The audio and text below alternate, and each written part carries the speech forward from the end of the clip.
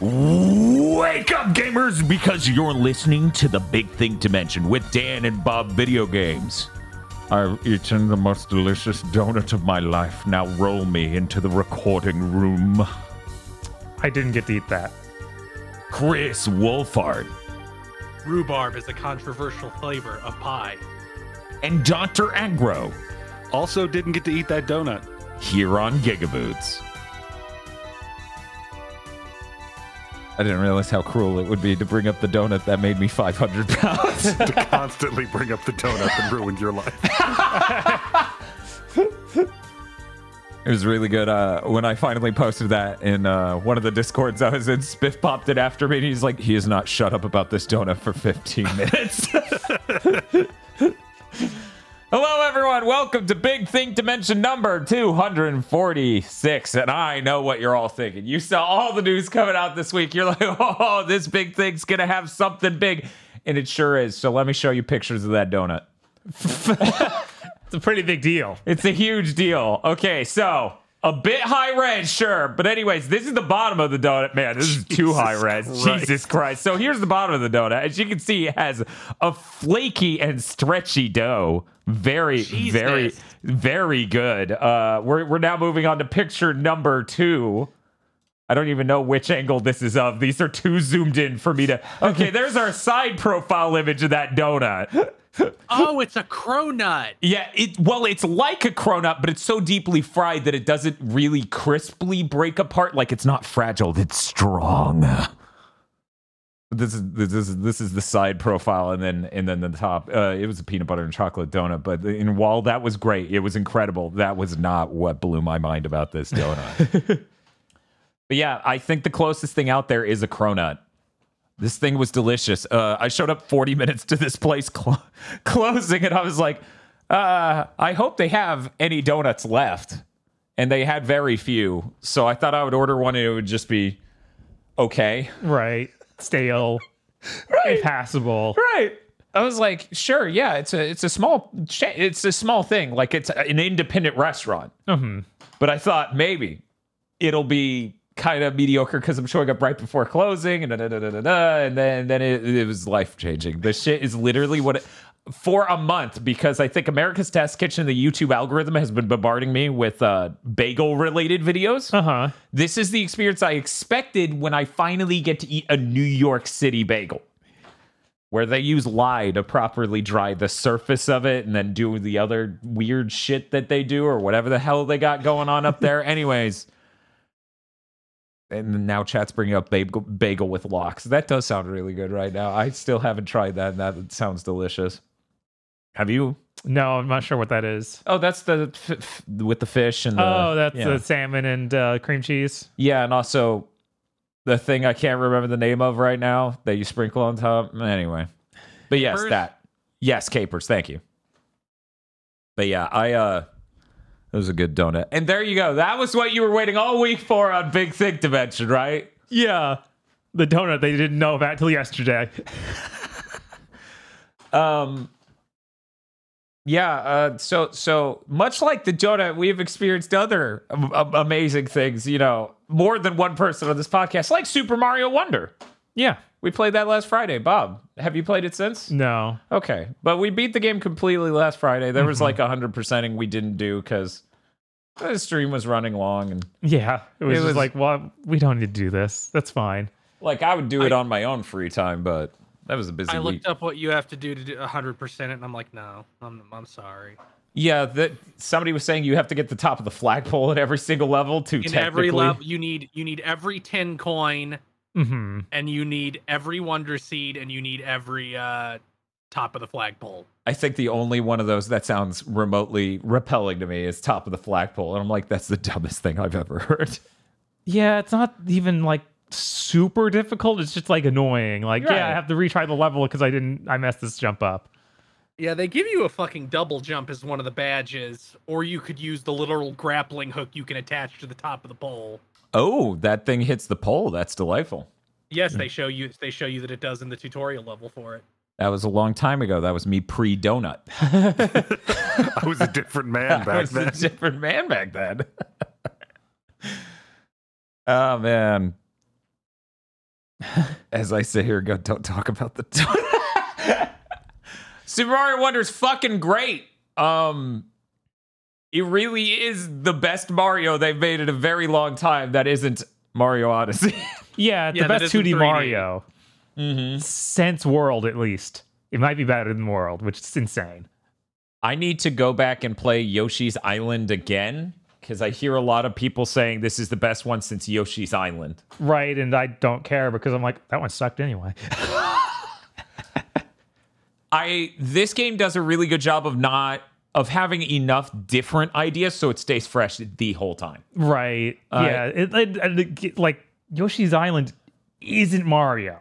Even if you like it. But Yoshi's Island is absolutely nothing like a Mario game. But on the box it says Super Mario World 2, Bob. How can it not be a Mario game? I don't know why they printed that there. The title of a Mario game in the number 2. I need to go see if there's like a ROM hack of Yoshi's Island that's just like, yeah, we just give you those extra levels that you'd have to 100% every other level in the world to get. Just have them. That's definitely got to be a thing. If not that, then a cheat code. Because Lord. Because I keep wanting, like, okay, I'll do a full playthrough of Yoshi's Island and get all that shit and get the extra levels. And it's always like, this sucks though. Why'd they do this? It's a lot. That game is definitely it has a lot of value. There's a lot of content in Yoshi's Island. The variety of the game is shown basically up front, though. You get to have every basically fresh experience you're going to have with the game in the first 40 minutes. And then there's hours left of Yoshi's Island. Wonder doesn't have that problem at all. Wonder constantly is coming up with new ideas, and that's really great. Yeah, that whole Wonder fruits in every level and dramatically changes the way you play it frequently. And there's lots of different, like, you're still running into new things in the last world. Like, oh, I didn't expect to do that. Yeah. Yeah. Yeah, it's just constant. And yeah, the only thing I wish is that I played it on my own. Bob's like, the fucking Dan guy ruined everything. And I'm like, oh. I thought that was Eric, though. Man, some of the clips that came out of that stream were fucking hilarious, where it's just like, okay, we're going to all go. And then Bob scrolls the screen away from me and Eric, and we're like, no! Yeah, of course. Yeah, no, that stream was really, really funny.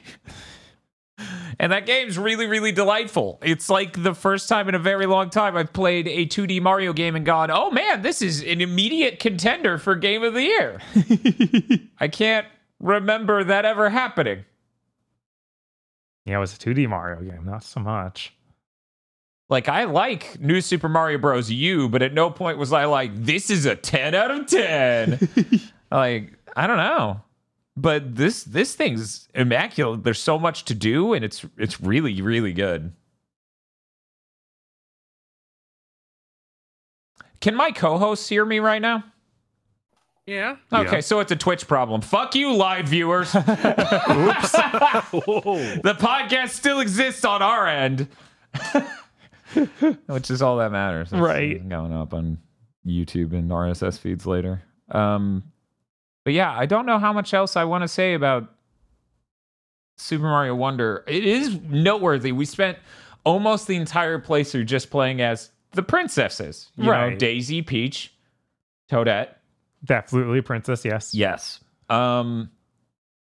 And only in the last level, possibly, of the last world did we both switch to Mario and Luigi, and we're like, whoa, their animations are fucking nuts compared to them. Right? Which is sad, but still, it's cool how good those look. I just wish that Daisy and Peach looked better. Oh, yeah.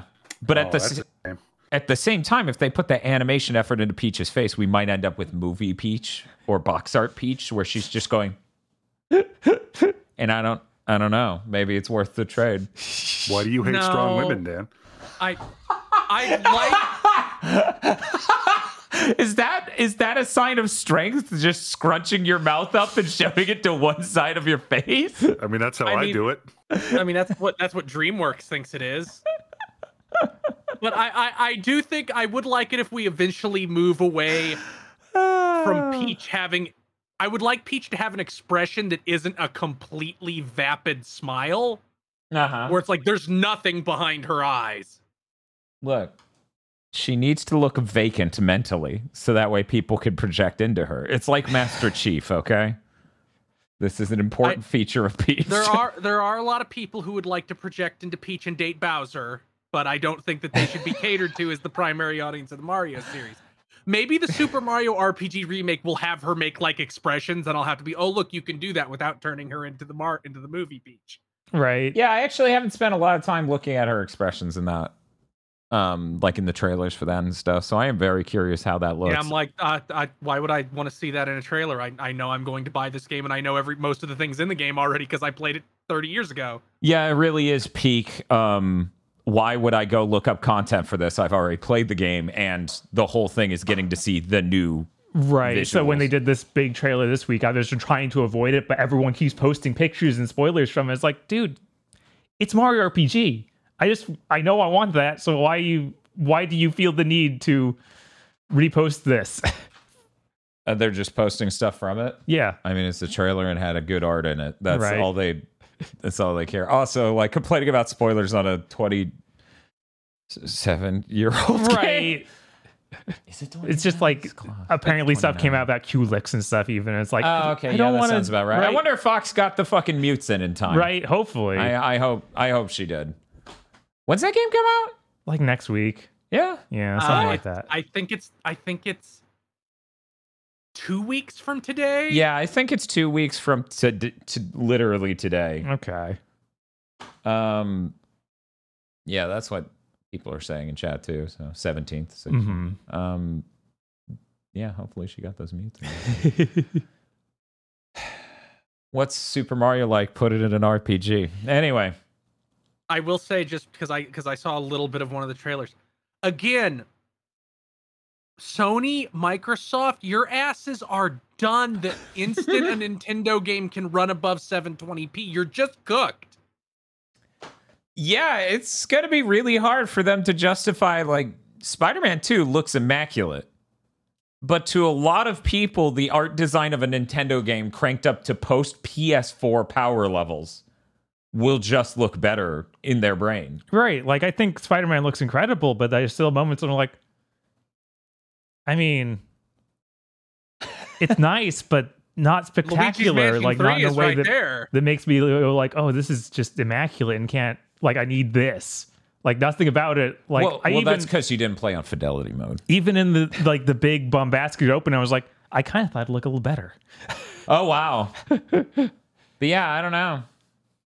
I think they have an absolute problem on their hands the second that the Switch 2 comes out. But that's not new news for this podcast. No. That is month running now. As far as the animations go for Peach and Daisy, I wish that they did more with the way their dresses animate, because I feel like a ton of expression comes from like the way arms and legs move for Mario and Luigi, and that just isn't there for Peach and Daisy. Yeah, that's true. Like, yeah, the most you get is like if you do the spin jump, you can see their dress actually animating to like wrap around them. Yes. Mm-hmm.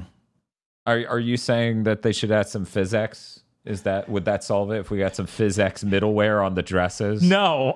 No. You need to have hand animated things where you see their legs moving as they try to hold the dress up or something. Bob, why do you want to see animations of Peach's and Daisy's legs moving? You deviant. In Mario Wonder 2, they just need to throw off their dresses in the opening and have like gymnast gear under it, and they just wear that for the game. Yes. Give me the striker's outfit for Daisy.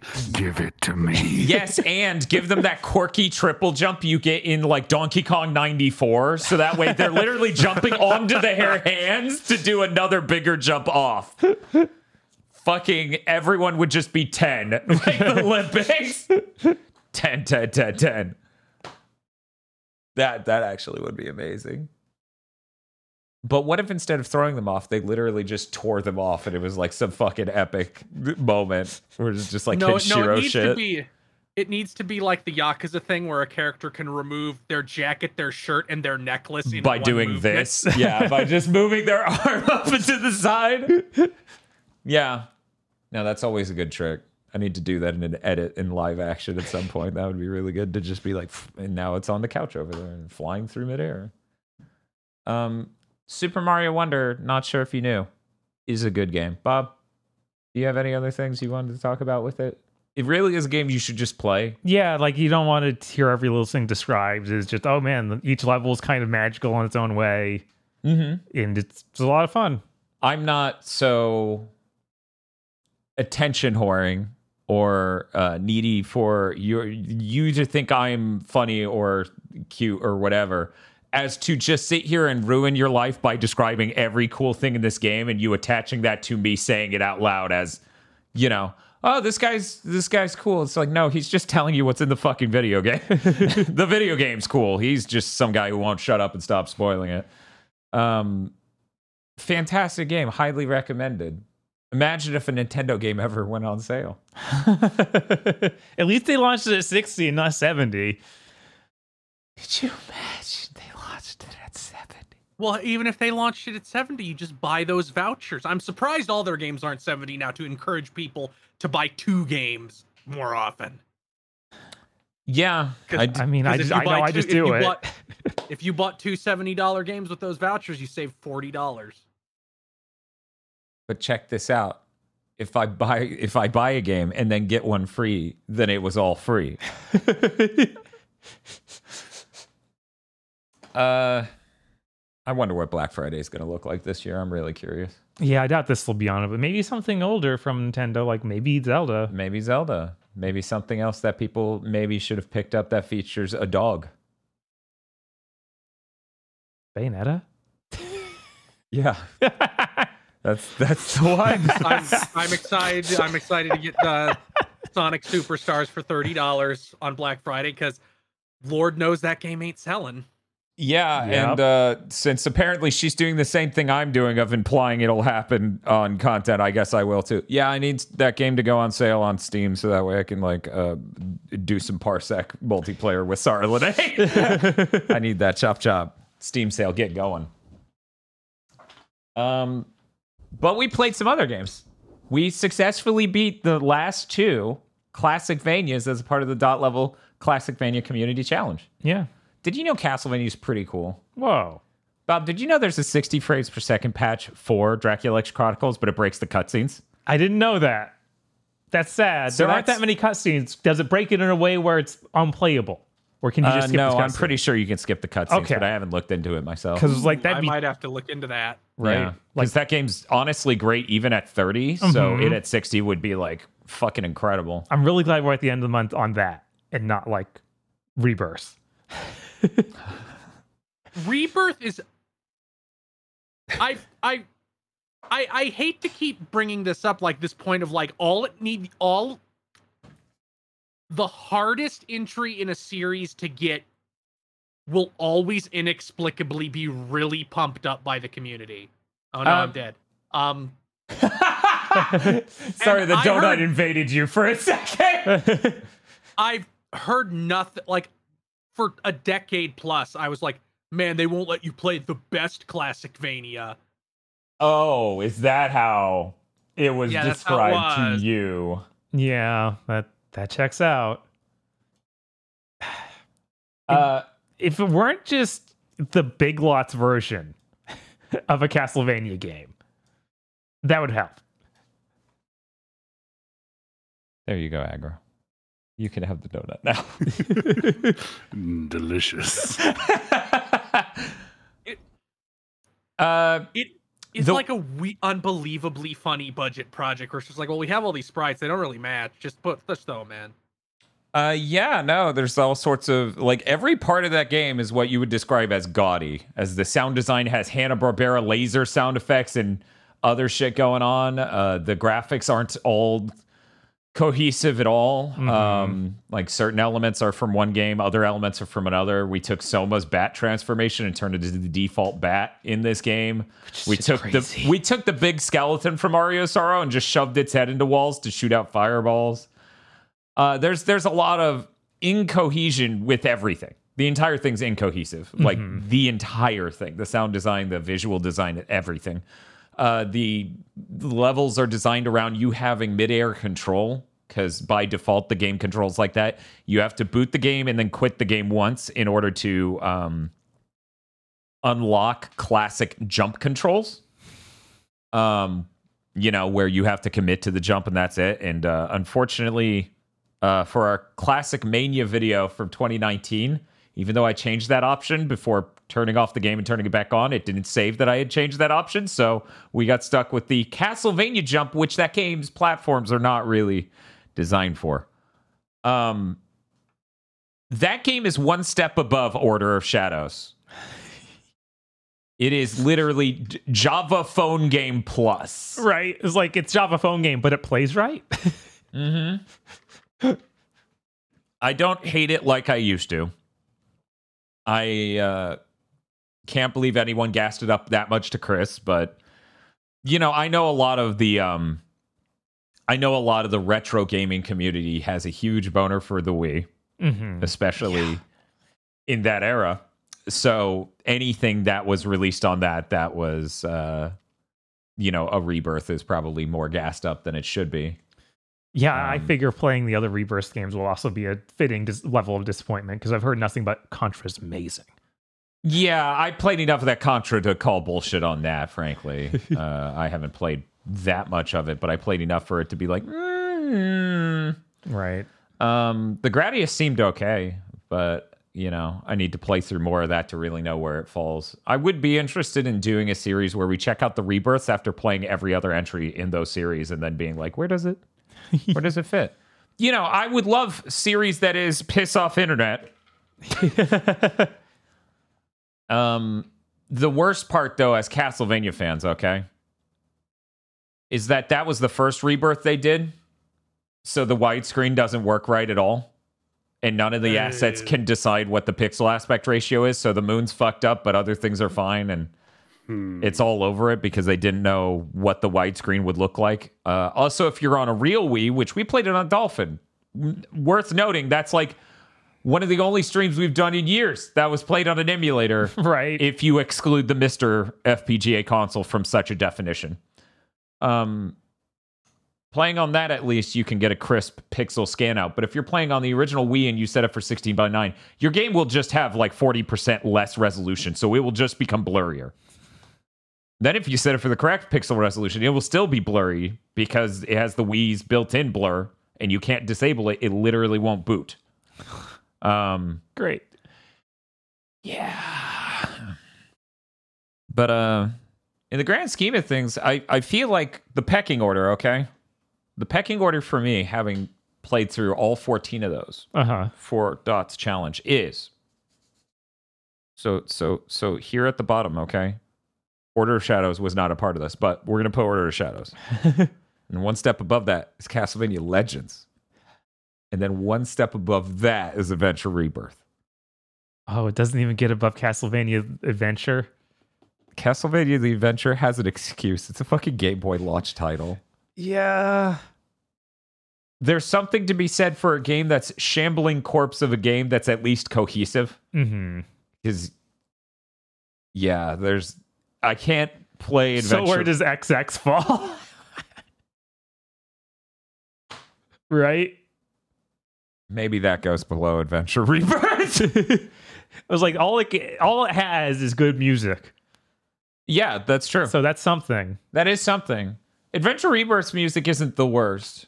It's not the best. It's right. I don't think it's as good as many of the other ones, but yeah, I don't hate Adventure Rebirth like I used to, but it certainly is a gaudy ass motherfucker over there in the corner of this goddamn room. It was a real bummer though to boot Judgment in Dolphin and be like, yeah, that's locked at 30 frames per second, and then play Adventure Rebirth and then play Dracula X Chronicles and be like, man, all of these are the end of Castlevania. No wonder I was thrust into deep depression by this, because parallel to these, Portrait of Ruin and Order of Ecclesia are great, but you watch them build out the franchise with these cheap projects like these and Harmony of Despair. Yeah, no, it was really frustrating just being like, if these things had the money, they could have been cool. And Dracula X Chronicles is way cooler than Harmony of Despair, Judgment, and Adventure Rebirth. Dracula X Chronicles is shockingly beautiful even now. Like, they did an amazing job for that fidelity. And it feels rather responsive for 30 frames per second. Like, they did the best they could, really. If anything, they should have just taken Dracula X Chronicles, made a fancy version of it, and released it for $50 on the Wii. Oh, yeah, absolutely. Heck, only a few years later, like, it would have been perfectly acceptable to put that on like PS3 and just with higher res textures. Oh, you mean like Lords of Shadow, like Mirror of Fate HD? Yeah, exactly. Because God, now I'm just thinking about how much better Dracula X Chronicles looks than Lords of Shadow, Mirror of Fate HD. Yeah. Art design turns out pretty important. Yeah, aside from that, I don't have a lot to say other than, man, Dracula still makes that cheetah sound or whatever. And he goes, meow, every time you hit him, and that's unbelievably funny. Perhaps the most fitting ending for a game whose sound design is that slip shot. What about ray gun sounds? Should he have made those too? No. Okay, no, the meow is peaking. The meow is peak. You can't put laser guns and enhance the meow. But that's it. That's all I'm going to say about Castlevania. It was a great time. It brought me back to the days when we would do Castlevania Day and we would just gather friends and play the new Castlevania that they released basically yearly. Uh-huh. Remember that? That was cool. That was really cool. What a great time in gaming. So surely it had to come to an end. Only Call of Duty gets yearly installments now. You're like, there's also Madden. No, there isn't. We can't pretend that's a legitimate releases anymore. The number's higher. There's a new number on the box. Mm-hmm. That's it. What if they gave them subtitles? Madden, Gallery of Labyrinth. Madden 25, Minuet of Dawn.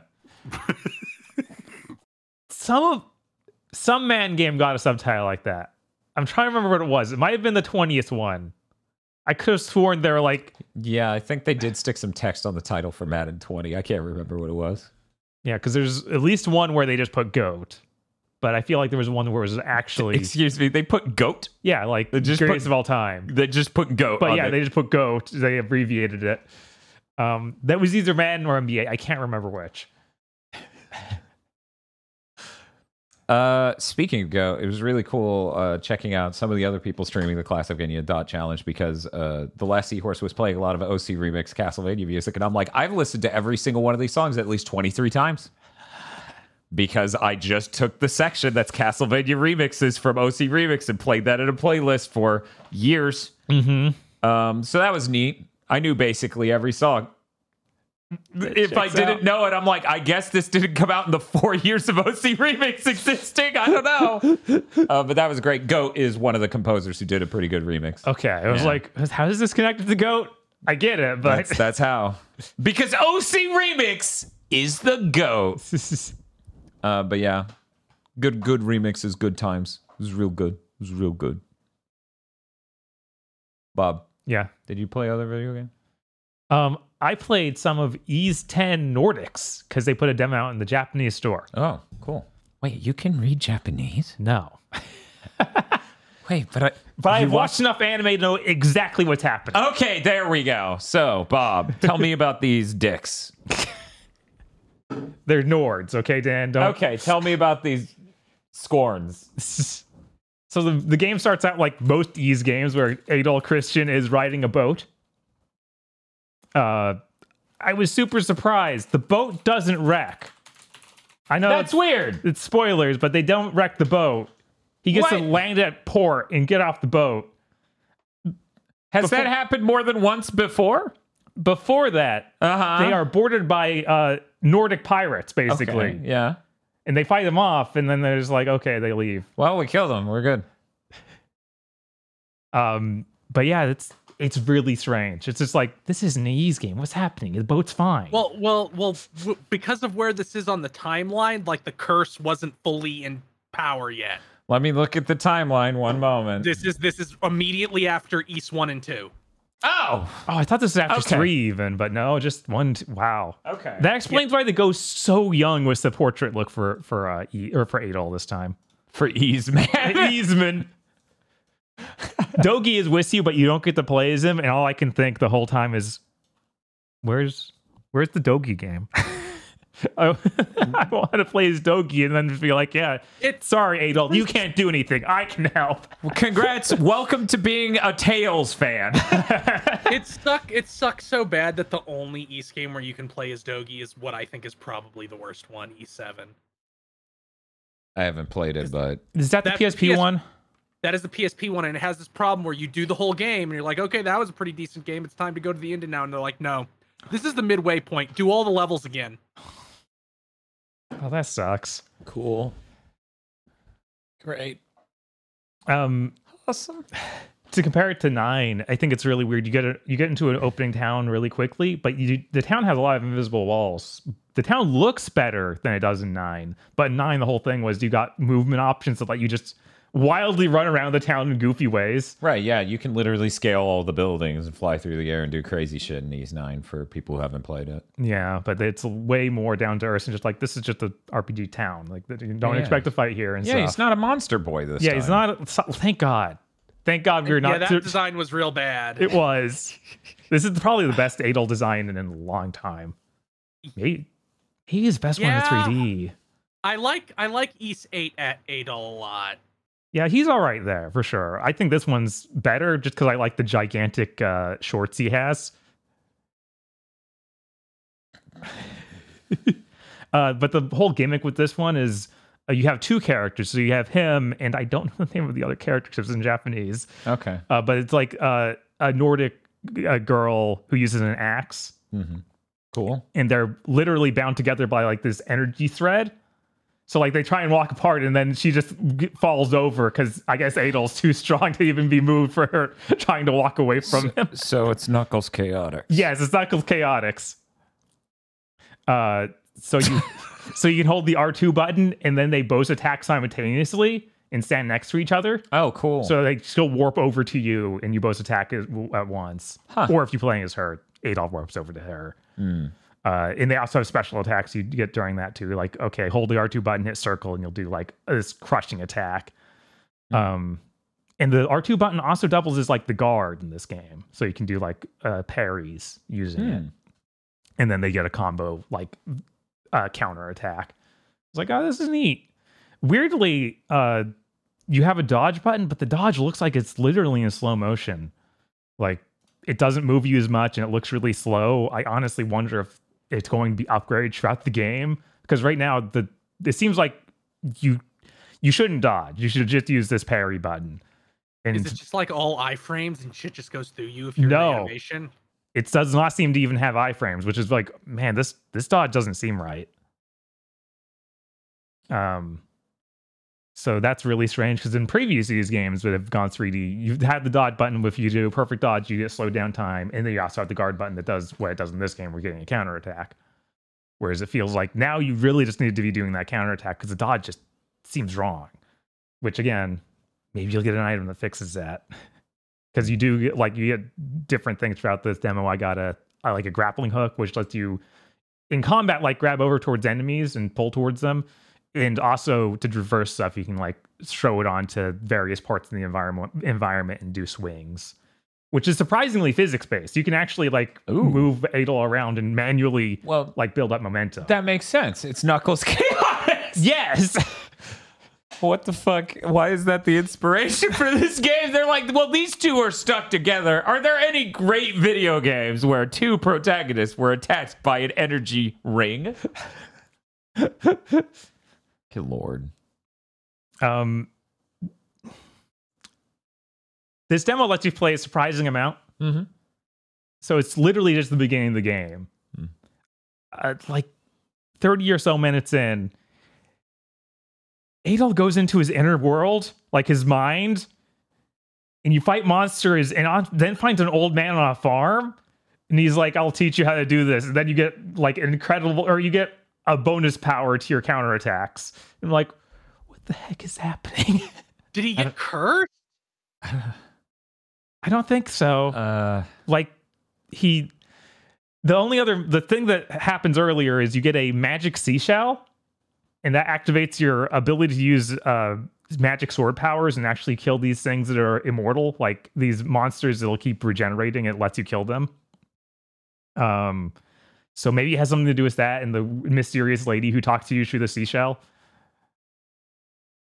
I hate that Lords of Shadow has damaged me so much. That you're like, so he goes into his mind, and I'm like, Palace? I immediately thought of wolf doors.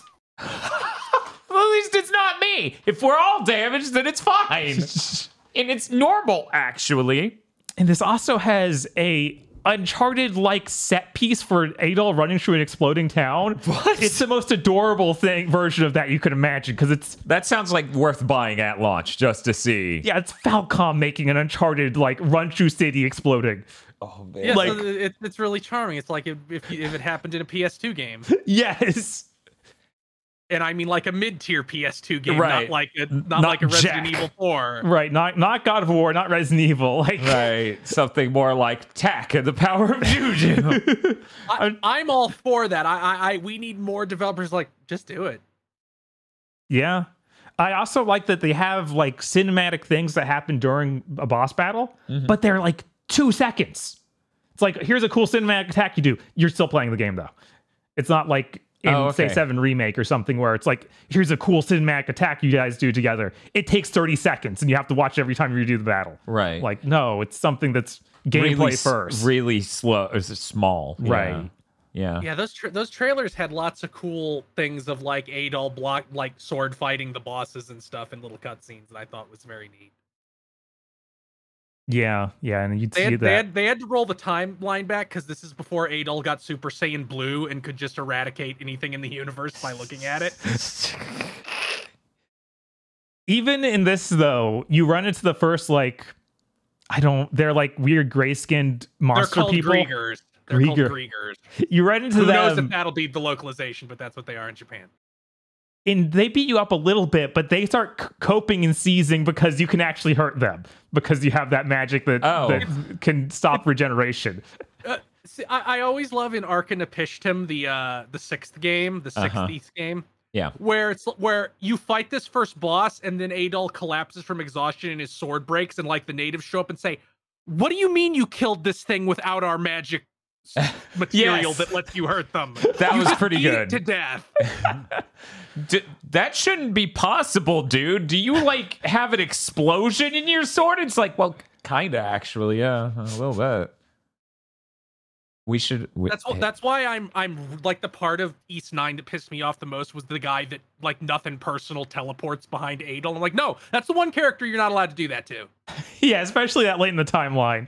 Him and Cosmic Kiryu, you're not allowed to like have a character prove they're big and strong by humiliating those two characters specifically. We when we inevitably do some Ys thing, we should do a chronological order of the game's timeline. Ooh. Not chronological release. No. Well, it was a good month. Unfortunately, we jumped from 3 to 7 or something insane like that. I'm sure something's gonna jackknife. It goes 1, 2, 10, 3, 4, or no, it goes 1, 2, 10, 4, 3, 5, 8, 6, 7, 9. And we need like 2 different versions of 4 in there at least. Even though everyone will tell us, please don't. So that means our play length is going to be like moderate, a little bigger, moderate, insane. Yeah, I assume 10 is also going to be insanely long. We'll see. Right. Relative to an Ys game. Anything, because, you know. But yeah, Origins obviously goes at the beginning. Right. Like everyone knows that. It's in the title. Yeah, it's right there. It'd be kind of insane if they made one before Origins. That would be the dumbest title ever. Can you imagine? Origins 0. Right. Also, Adol gets to drive a boat. Yeah. It's kind of crazy. Yeah, I think that might actually be more shocking than the boat landing and him getting off just fine. I don't know. Something about him actually piloting it feels more natural than him being able to survive being on a boat. Well, there's violated by someone else. I think 6 is the one that opens with him literally getting off a boat. One of the that and maybe 3. No, 6 he gets shipwrecked. Okay, what about 5? That takes place in a desert. I thought one of the PS2 ones opening sequence is him getting off the fucking boat, but one. I think he safely gets off the boat in East 1. He successfully gets to Felgana in Othin Felgana, which he arrives on in that boat. Is true. I believe he arrives safely in 7. 1 he washes up on a fucking shore, I'm pretty sure. Oh. Yeah. I think it depends on the version. I think in some he just shows up in a boat. Because I don't think I forget. There's like 4 different games that have storm walls. There's all kinds of shit. Right. Yeah. But piloting boats is actually pretty fun. Like they made us have a fighting other boat system similarly to Kingdom Hearts 3. So you actually you have 2 kinds of cannons, one that just sort of can shoot in any direction, and one that you need to line up facing the side of the boat. Ooh. My brain forgot about the Pirates world when he said Kingdom Hearts 3 ship fighting. So at first I'm like the gummy ship? That seems very different. That would be bizarre. How would you translate the gummy ship combat into... Oh, right, Pirates of the Caribbean. That was an awesome part of that game. The best.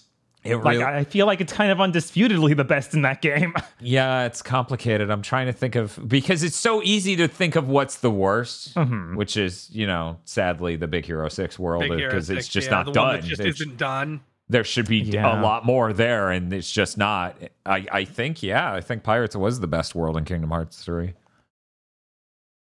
But yeah, that was fun, and man, this game sure looks nice and runs well. It doesn't have any of those upscaling artifacts. It looks like a PS2 game that's up-resed insanely. If you're playing the Big Think drinking game, take a shot now. But no, I do appreciate a video game that looks nice and crisp and doesn't have horrible temporal AA artifacts all over it. Yeah. And like I said before, I think it's got the best design for Adol in a long time. I think the designs all around are really nice. Like, I like the new girl. They have the version she starts with where she's wearing like a Nordic helmet, and that's cool. But then they're like, everyone in town is scared of you. Please stop. I didn't write this into my news, so I'll bring it up now. Starfield actually is getting the DLSS update sometime soon, so I win because I didn't play it at all, so it will look at all decent.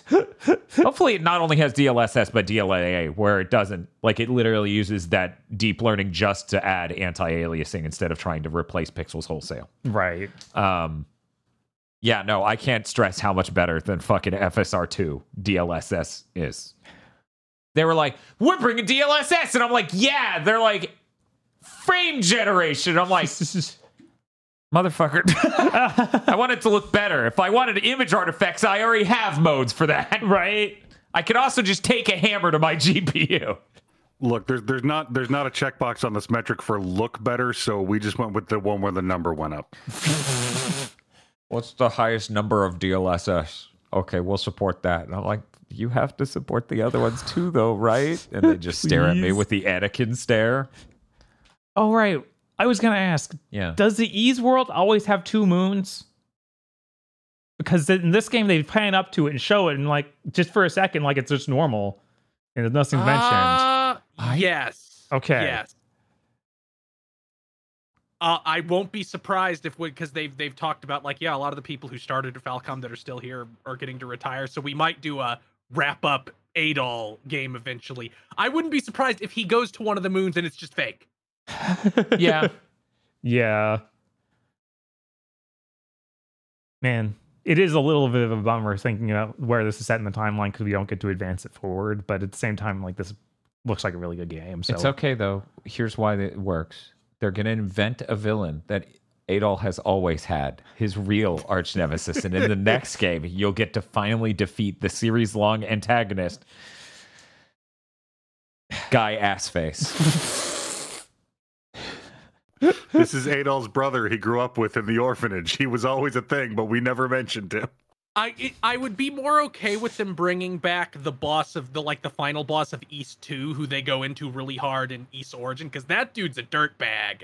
Right. And I would be okay with him being the final boss of the franchise. Right. But if they just try to introduce some guys, like, he's always been if they do the Warcraft thing where it's like, well, you know that thing 20 years ago? He was just off camera making it happen. Yeah, don't do that. But yeah, Aggro, did you have any experience with the PSP God of War that's literally that, where it's like, your brother you grew up with, here are cutscenes of you being sad as he's taken by demons? Oh my god, no, I was making an Uncharted 4 joke. Right, oh, right. I just figured I would also clarify this has happened more than once. At least the brother was set up if you beat God of War 1 on a certain difficulty, yeah. No. It's you beat all the trials in God of War 2. I think in God of War 1, you get to find out that Kratos is Zeus' son if you beat all the extra shit. And then in 2, they're like, he had a brother also. I know Jaffe was there when the idea of his brother was birthed, but the thing is, like, Jaffe left in the middle of 2, so who knows? Yeah, I could have sworn one of them you could unlock a costume that was his brother. Yeah. Something like that. Yeah, I thought that was 1, but I guess it's 2. It doesn't really matter which it is. Right. Man, God of War 2 still looks absolutely fucking nuts for a PS2 game. Oh, yeah. Yeah, it'd sure be nice if they'd let you play it on the PS5. Hey, now that you don't have a fucking release schedule anymore, Sony, it'd be a great time to get on that. Mm-hmm. It sure fucking would. You know what costs a lot less money to make than a games as a service? Games as a port. Porting a game collection to your fucking new platform. Yeah. If Konami's anything to go by, turns out you could just do a really lazy port of the last port you did and improve nothing. And that's good enough. Yeah. If they put out Metal Gear Solid 4 in 720p, I swear to God, I'm getting a ticket to Japan. I'm going to protest in front of their building. At least they'll inevitably also have to put it on PC and somebody can just go, I fixed it. Yeah, you hope. Yeah. Because, should work. And then it turns out, it's actually a really complicated fork of the PS3 emulator. I was hearing from someone once that there have been products that shipped with the Dolphin emulator just in them. I think that's what the Killer 7 PC port is. Right. So I just sit here and then wonder, where the fuck's our Judgment port, Konami? Where's our Adventure Rebirth port, Konami? Yeah, I'm like, Adventure Rebirth for sure. At least Judgment has that air of like the community doesn't like it that much. Like there's a little bit of negative sentiment around it, at least. What community cuts to a graveyard? You're like, the lively Castlevania community, they're real. They're real. The planet Earth aged out of a Castlevania community, Bob. I'm sorry. No. I'm sorry. But yeah, Ys is really the only thing I have to play this week other than the stuff we did for streams. And I played more Spider-Man 2. I figure I'll talk about that. You guys know how I said I beat all of Spider-Man 2 in one sitting? Well, I basically did every side quest in another sitting. Yeah, that's how you do it. Right. That's why they call it Spider-Man 2, because it's only 2 play sessions long. That game's tight. I really like parrying. Real fun. Mm-hmm. There's a lot going on there. I'm excited to talk about it more in the future. But I thought I would at least bring it up because, I haven't had a lot of... I had to drive for like 11 hours this week, so I didn't have a whole lot of fuck around and find out time. It's just unfortunate because there are certain things that we need to get videos out on and stuff that I just didn't have time to do yet. But soon. Anyway... Aggro! Yo! What you been playing? Well, first of all, I finished up 7th Guest VR. Ooh. Oh, cool. The 7th Guest VR. Yeah. I really wanted to be down on this game around the middle of it. Because there are certain things it wants you to do with your always physically hands that it's not quite equal to making fun or workable. So every now and then you fuck up a puzzle because you're trying to hit a button with your giant hand and it just doesn't. For some reason you are dropping out a lot right now. Oh. Well, let's continue and see if it keeps up. Okay. So 7th Guest, it turns out it's really, really good. The entire aesthetic of the Creepy Mansion's fantastic. The 3D FMV actors, where they scanned them in 3 dimensions so you can just walk around them while they're doing their thing. And which is sick as hell. It's really cool. And like sometimes because of that technique, the finer details sort of morph into themselves and they put a filter over it. And in VR with that level of presence, the whole thing comes together and it looks like the ghostly echoes of the past. It's fucking amazing. Yeah. Some of the puzzles in this game are like I was talking about the Room VR. Like, yeah, the puzzles are there and they're pretty good. Now, they're not. Some of the puzzles in this game are fucking hard.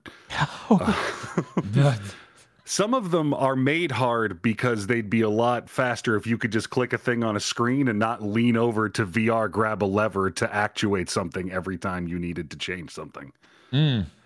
So yeah, sometimes it being VR makes the puzzles a pain in the ass to actually do, but the puzzles themselves are great. The story gets completely wacky by the end.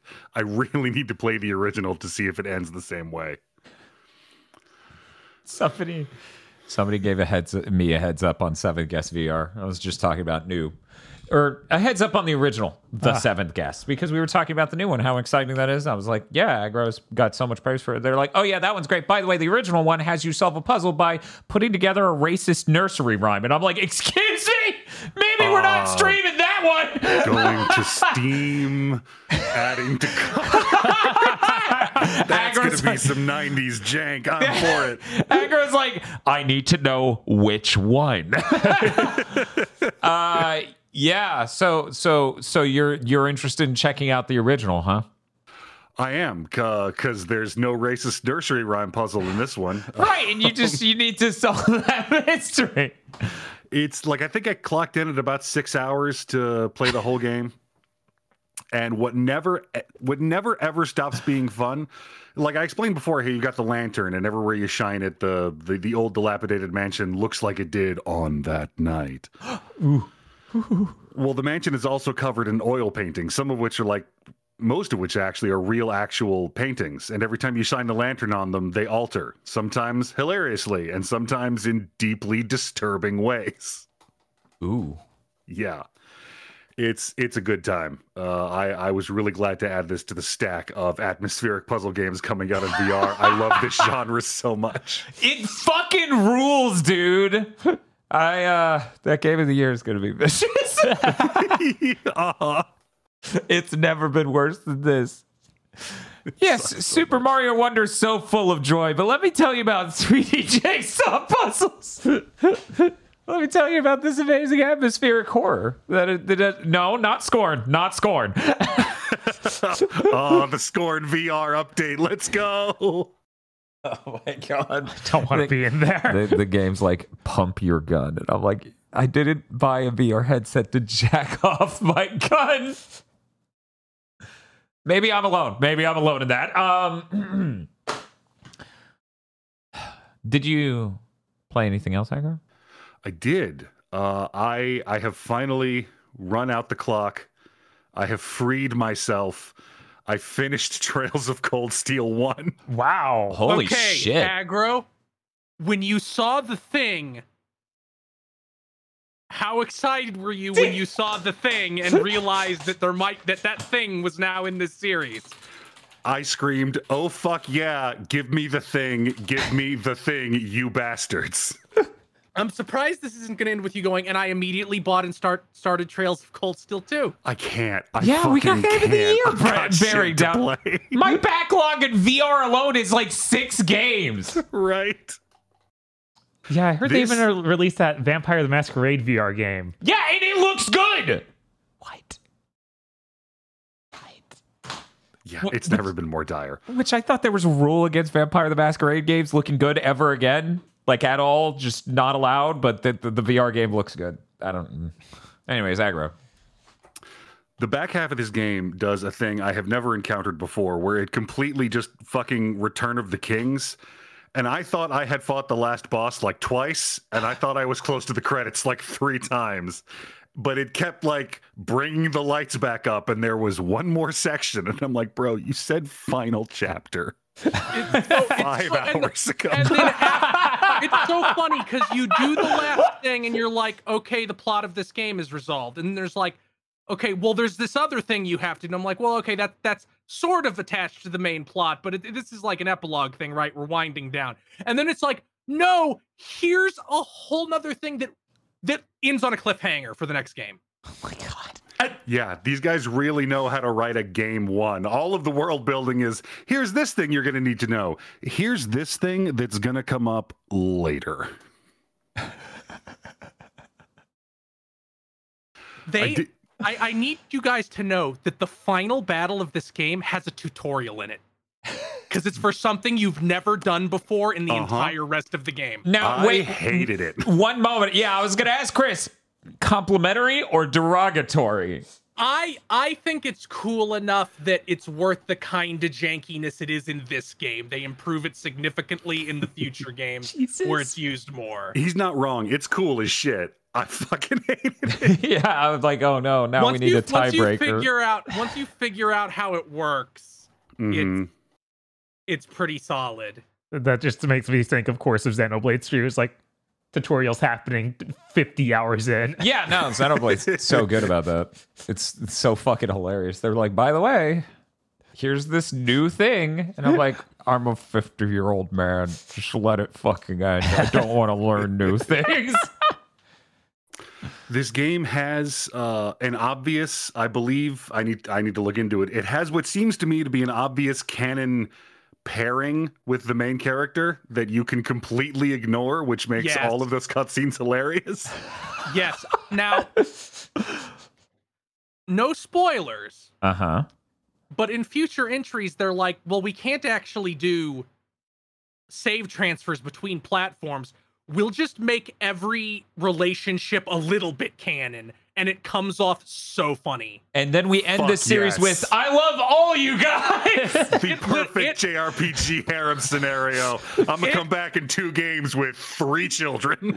It unironically comes off like Reen had sex with every single person he's ever met. That's how it comes off in later games. Good. That's how it comes off right now. Good. Good. Good. Also, there are, and I saw a lot of cracked out builds for weird shit in this game and crazy stuff you can do with characters, and none of them were about Elliot Craig, your main healer, which is because he doesn't need a weird build. He is so fucking monstrously OP all on his own that you can be the dumbest motherfucker on the planet with the stupidest builds and the worst equipment, and this little ginger will keep you alive through every boss fight conceivable. There's so many good builds in these games. I love building a caster character that's like, well, I gave him the thing that makes weaknesses more weak. Like you deal additional bonus damage when hitting a weakness. Then I gave them the thing that makes the first spell they cast in a fight twice as powerful. Then I gave them the thing that makes damage they deal with spells give them MP back. Then I gave them the super spell you can only cast once per battle that costs all of your MP and eradicates the field. It also gets these bonuses, by the way. That's amazing. I was having trouble with one boss fight, and I took a look at all the shit I had available to me, built 2 of my casters to cast as fast as possible and have them trade off with the spell that basically casts Reflect on the party and the spell that casts Mighty Guard, which negates 1 physical attack on the party. Nice. And just had them alternate that while I regular melee attacked the boss to death. It's so good. Like, how many RPG series can you go, yeah, that's my evade tank? They have 120% evasion rate. You literally cannot hit them with physical attacks, and they have the thing that makes the boss always attack them. That's like Disgaea 1 strats there. That's and so every good. time they evade something, they counter, and every time they do counter damage, they crit. Uh-huh. Oh, that's delightful. It is good. Like, this game lets you do silly shit, because by the end of it, the bosses are hitting you for like 2/3 of your health, so you need it.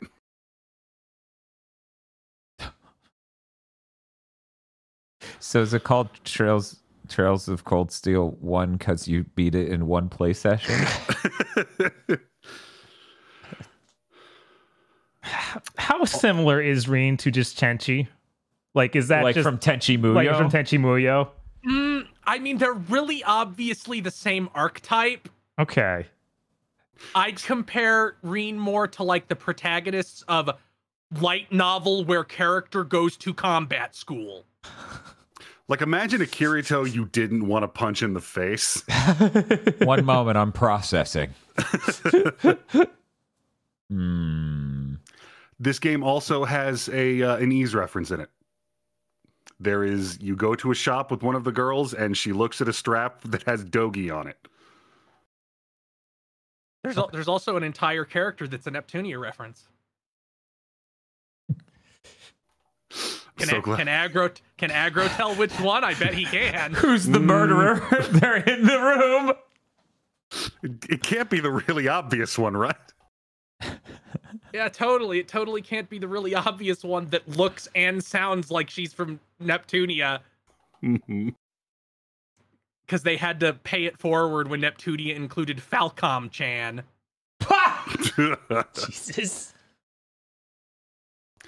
I really love how, like this game is set in the hero's ongoing storyline. So every now and then a character will show up, like walk into frame, and the camera will hold, and you can hear the studio applause go on because he's from an earlier game. I'm like, I wonder who this fucker is. There's not even that many in Cold Steel 1. There's not a lot, but when it happens, it's great. You have to understand, Aggro, just because a character walks on screen and another character says, "Oh, you're this person," or should I say, the Red Comet, that doesn't mean they were in a prior game. Oh no, I figured that out when they did it like 20 times. That's just how Trails introduces every single character. That's really it's like, good. you're Arios McLean, or should I say, the Divine Blade of Wind. Really good. It's so good. Like half the world building is them talking about, oh, have you met like Big Dick McSword at? Oh no, but I've heard of him. Oh, well, you're not going to meet him in this game, so forget I said anything. Yeah, I think Laura, the sword girl, is like, I practice this school of swordsmanship, which is the rival to this other school that all the big dick dudes use, but ours is just as good. And then you meet her dad, and you're like, holy shit, that dude's awesome. It's true. He's wearing a scarf. I was like, well, how would this be relevant for Game of the Year, right? And I was like, oh, we could do best old game, and each person brings in their own, right? Right. And I'm like, okay, so Aggro's might be that. What would mine and Bob be? Ah, fuck, it's Red Steel 2, isn't it? Probably. Fuck. That game was much, much better than it was allowed to be.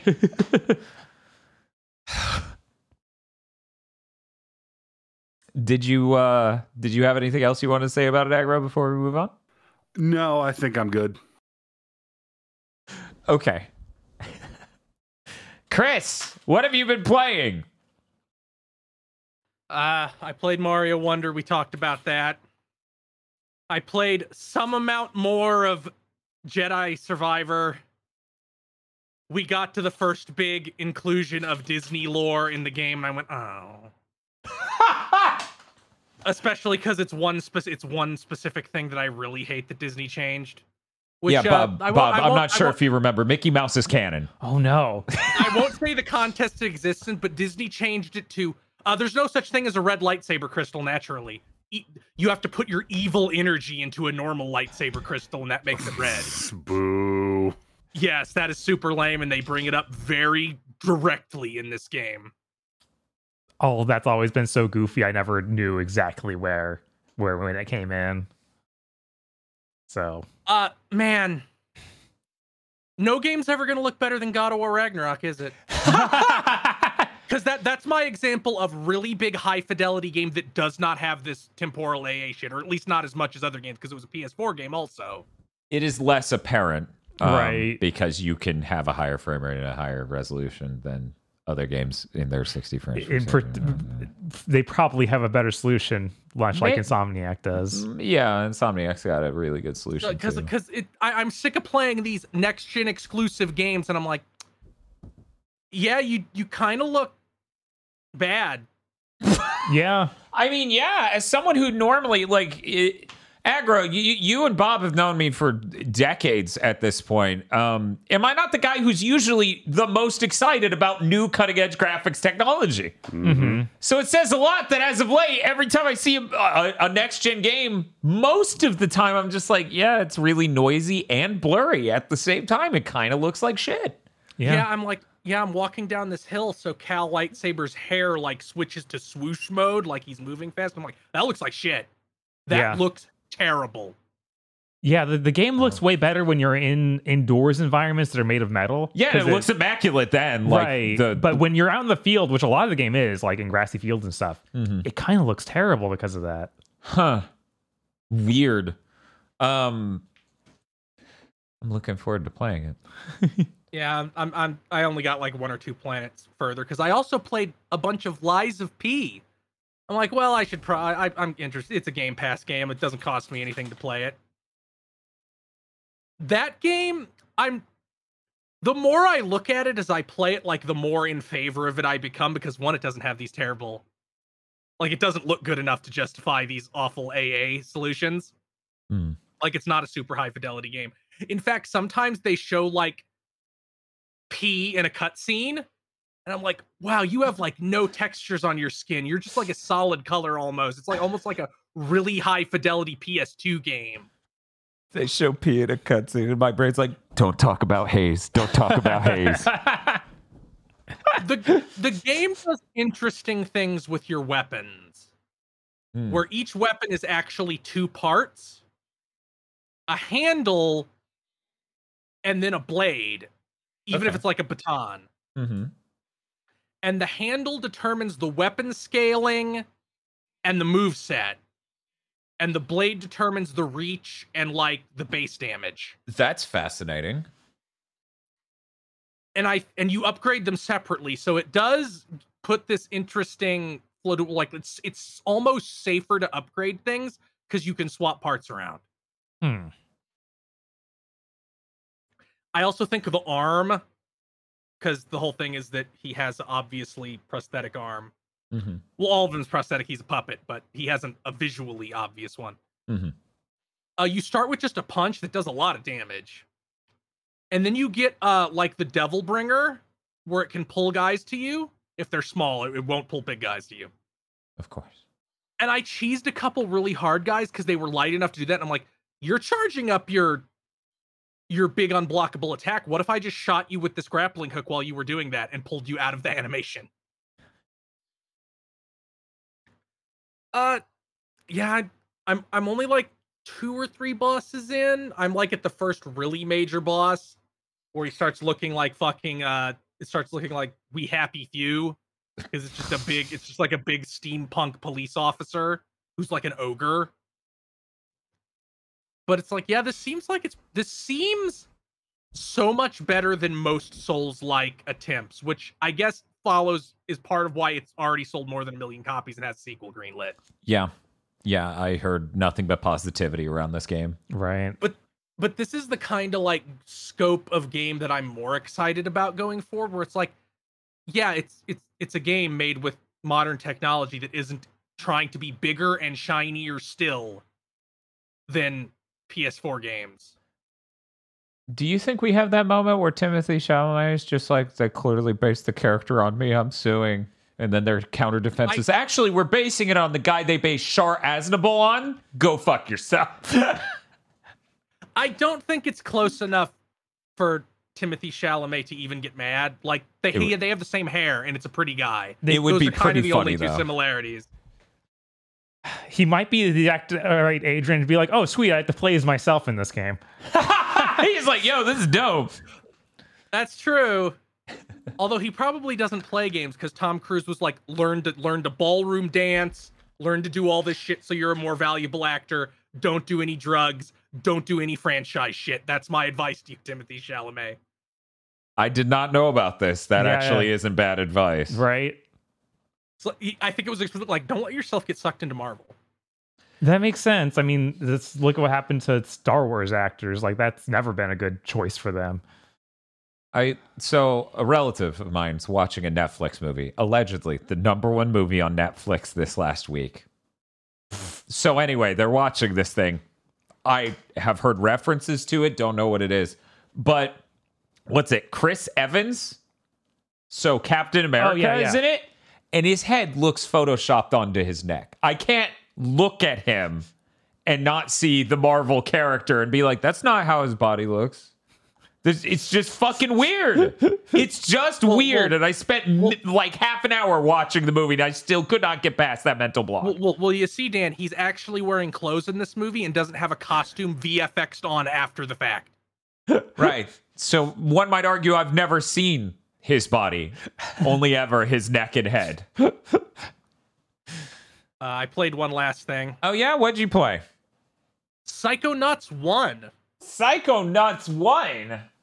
Which I played on Xbox backwards compatibility. That's not the way to play that game. Oh, What? weird. You should play it on PC. What? Because 1, it only runs at 30. Okay, yeah. 2, it doesn't have autosave, and the PC version does have autosave. 3, it crashed on me 5 seconds before I defeated the final boss, and I had to do the entire last level. Oh, fuck that! Oh, come on. And this wasn't a transitioning through a load crash. This was a final boss swings that goes and freezes. And then I try to boot the game right after, and it crashes on boot. And then I had to boot it a 3rd time to successfully get it back. Last level of Psychonauts 1, notoriously punishing. Of course. Well, yeah, it makes you play it twice. Psychonauts is a really interesting game. It's a lot better than I expected it to be from memory. Okay, well, you played 2, right? Yes. How would you say it compares to 2? It has much worse game feel than 2. Understandable. Yeah. I like the writing more because, like, this is very Invader Zimmy. Like, it has that edge of, like, a character will just blow up, and that's funny. Mm-hmm. And while Psychonauts 2 has a lot more of the, what we're discussing is very important. It does, yeah. It has Energy that to energy, it. yeah. So those are the 2 big differences. Okay. I think Psychonauts is interesting because has so much adventure game DNA in it. Mm-hmm. Where it's like it's less about doing precise platforming or even combat and more about navigating this level in a linear fashion and seeing the jokes they wrote. And in fact, although there are 2 levels that are like nothing but look at the shit we made, that are apparently the first 2 levels they made, and I'm like, you should have given those a once over if you were actually going to use them in the game. Because they're not, because they're not bad, but there really is like keep hitting the button and watching the scene that plays until you get to the right scene to progress. Like it leans really into the adventure game element of find this item, use this item here. You can now progress. Now use this item there. But is doing that in that moment, or however many moments you do that, enough to really drag down the experience, or are you just a little bit? Yeah, okay, it feels like it because they backload it so far in the back. Like I think the 3 final levels of the game, not including the punishing final level, which is more of a direct platforming challenge with very little comedy. The 3 world levels before that are kind of the weakest 3 gameplay wise and in terms of complexity and even in terms of comedy. So it feels like they made them and are like, well, we need to front load the good stuff, so we'll just make the back half of the game drag. Yes, that is a thing. Yeah. I wouldn't say, I would only say 1 like dips below okay though. I expected there to be more stuff where I'd point and say, oh, you couldn't get away with doing that today. But there's kind of nothing. There's only like 1 thing that's really questionable where you go into the conspiracy theorist's mind and do his mind palace, which is really funny because it has evil reptilian like G-men who are voiced by Steve Bloom. That's really good. And they're all in disguise. Their disguise being they are holding an object related to what they claim they are doing.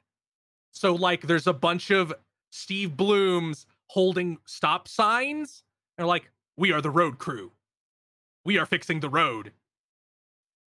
And you can't progress through their areas unless you also have one of those items to fool them. All right. I need to mine the voice clips for some sounds because some are really good.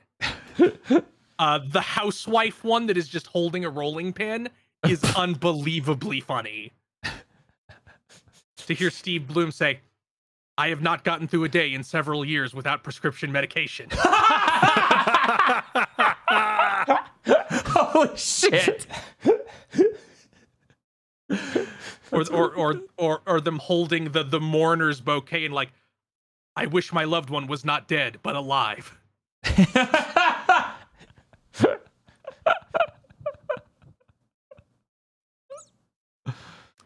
Oh man. pretty decent game. The ending kind of goes on too long. There's kind of an entire boss fight that I don't even think should be in the game. It should just be a cutscene. Because it's just really not great. The game doesn't gate you needlessly, except for once, where it's like, get $800. To get $800, you need to get $50 to buy the thing that will let you more efficiently make $800, because you're never making $800 normally. You have to buy a dowsing rod to find hidden caches of money all over the overworld. Luckily, that took like 10 minutes. It does not take very much time if you know how to do it and know you have to do it, so you don't get halfway through a level and it's like, you need that shit from the store in the overworld to progress through this level. So you better fucking go get it.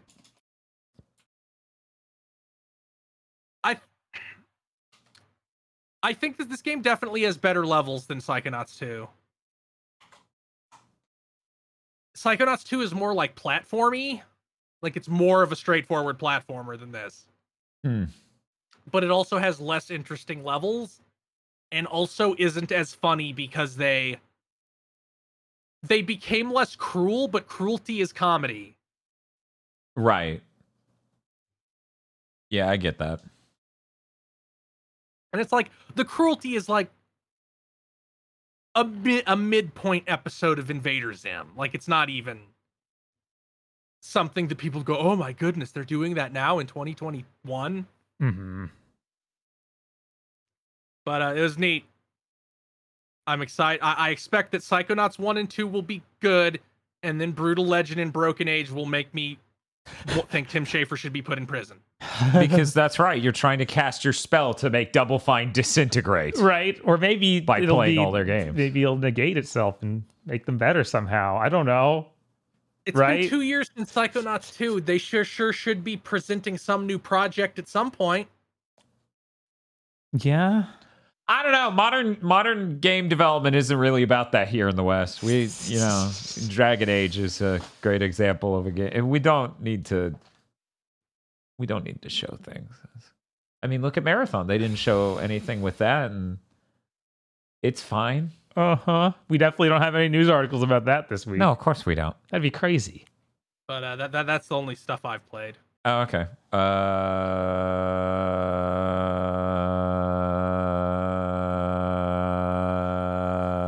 Podlords? Ah! Oh, fuck. Oh, fuck. Oh, fuck, it is the Podlords. It's still spooky. Look, I'm not giving up October yet! You can't make me!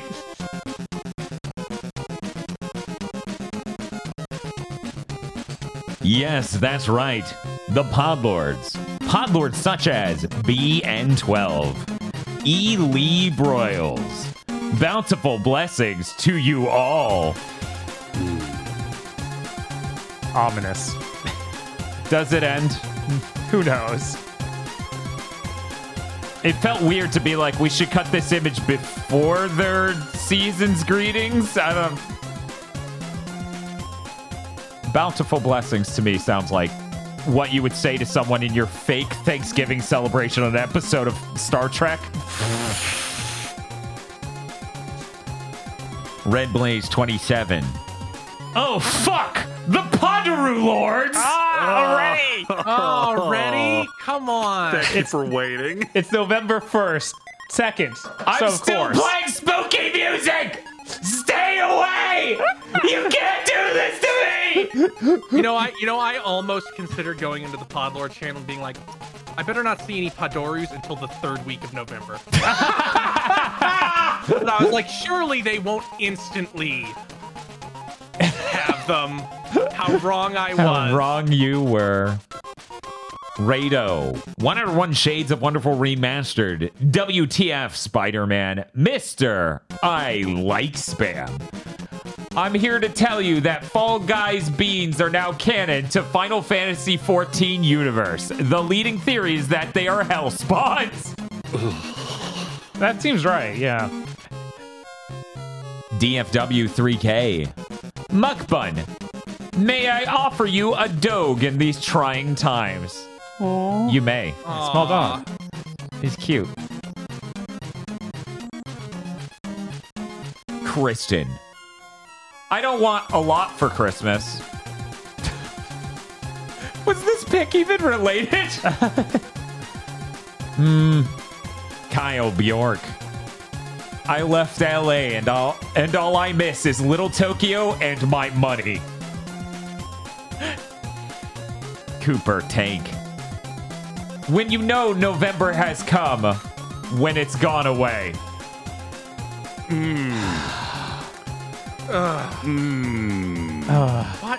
Why Kibune?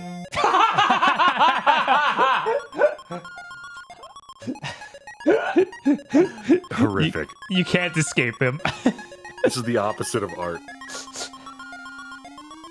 Happy Hallow. Oh crap, I missed it. Hashire sorry. Oh my god. Indigo Sykes. The Splatoon community has an incoming friend request from Maynard. Oh god. Congrats, Team Ghost, on their Splatoween win. I'm just glad that there wasn't the Splatoon community forgiving Eric. Because I'd have more questions. Me, when I 100% Super Mario Bros. Wonder and it's already over. Aww. Yeah, it sucks. It sucks when that happens so bad. A raccoon that loves his teddy bear. Aww.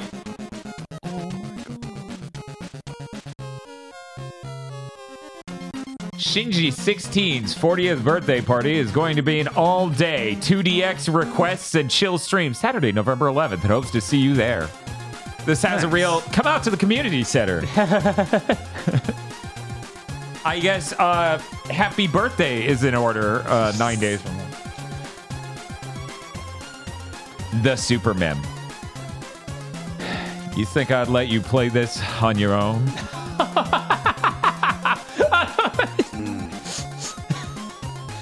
I love this so much. I love this so much. You know, considering that that Gene Carrier is actually Gene Courier and just a white guy, this is probably pretty close to how Gene Carrier would look in real life. Yes. Yes. He looks like Beekman's evil twin.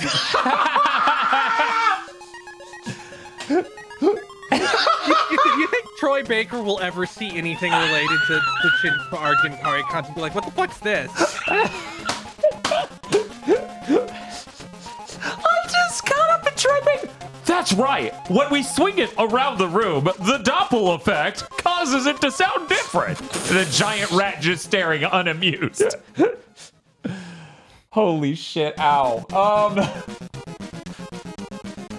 Sarlene, Timothy Pfister, Bearded Joe, Pleochrome, Krunglespum, Lord Richter celebrating my birthday. Oh, new bit next week. Me, when the first snow of the season happens on Halloween. Great Lakes be crazy sometimes. Nice.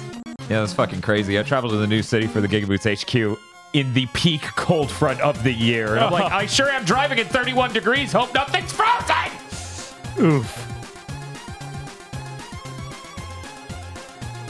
This sure is a nice, groovy Psychonauts level. Surely nothing messed up is hiding in Mila's mind. I didn't find that, so it's not there. Hey, that's a great system. December is but a cage of the mind. You cannot escape the cycles of Gimpotaru. Yeah, she's gonna do the Yujiro Hanma thing from Baki, where he just walks through a pane of bulletproof glass and like stretches around him first. Oh my god. I realized I've yet to introduce you all to the other half of Undead Unluck. Meet Andy, the goat. Sometimes dead is better. Alternate universe Saber, but a space cop? Sure. I mean, there's everything Saber, so why not? I don't have any evidence against that being how a space cop would look, I guess, other than the movie Space Cop, which is, Red Letter Media's thing. I've watched Tenchi Muyo again, so yeah, that seems accurate. Yeah. I mean, like, is it a space bikini or is that, like, unrelated? I think it's unrelated. I think this is a summer one. I look at chat and I see we have 12 sabers left. Jesus. Well, the Final Fantasy XIV event certainly did stay accurate to Fall Guys. Egg Scramble is still terrible. Ooh. I played so much Fall Guys last year when Cornbread Pockets came down. We didn't get Egg Scramble once. Lucky you. Dan, after selling me the OLED, VR, and Tier 1. Every time you put on the VR headset, I'm there with you in the room. Thank you very much to our pod lords. Thank you, pod lords. And thank you everyone for the mistake to not ascend to Podaroo lords right now. And if you'd like to become a podlord, you can go to our Patreon at patreon.com/gbpodcast. For as little as $5 a month, you get many benefits such as early access to Chugging Bleach and Pokemon Go to the Movies, our 2 monthly anime review podcasts. You also get extended and cut content from other shows we do when such content exists for you to be given.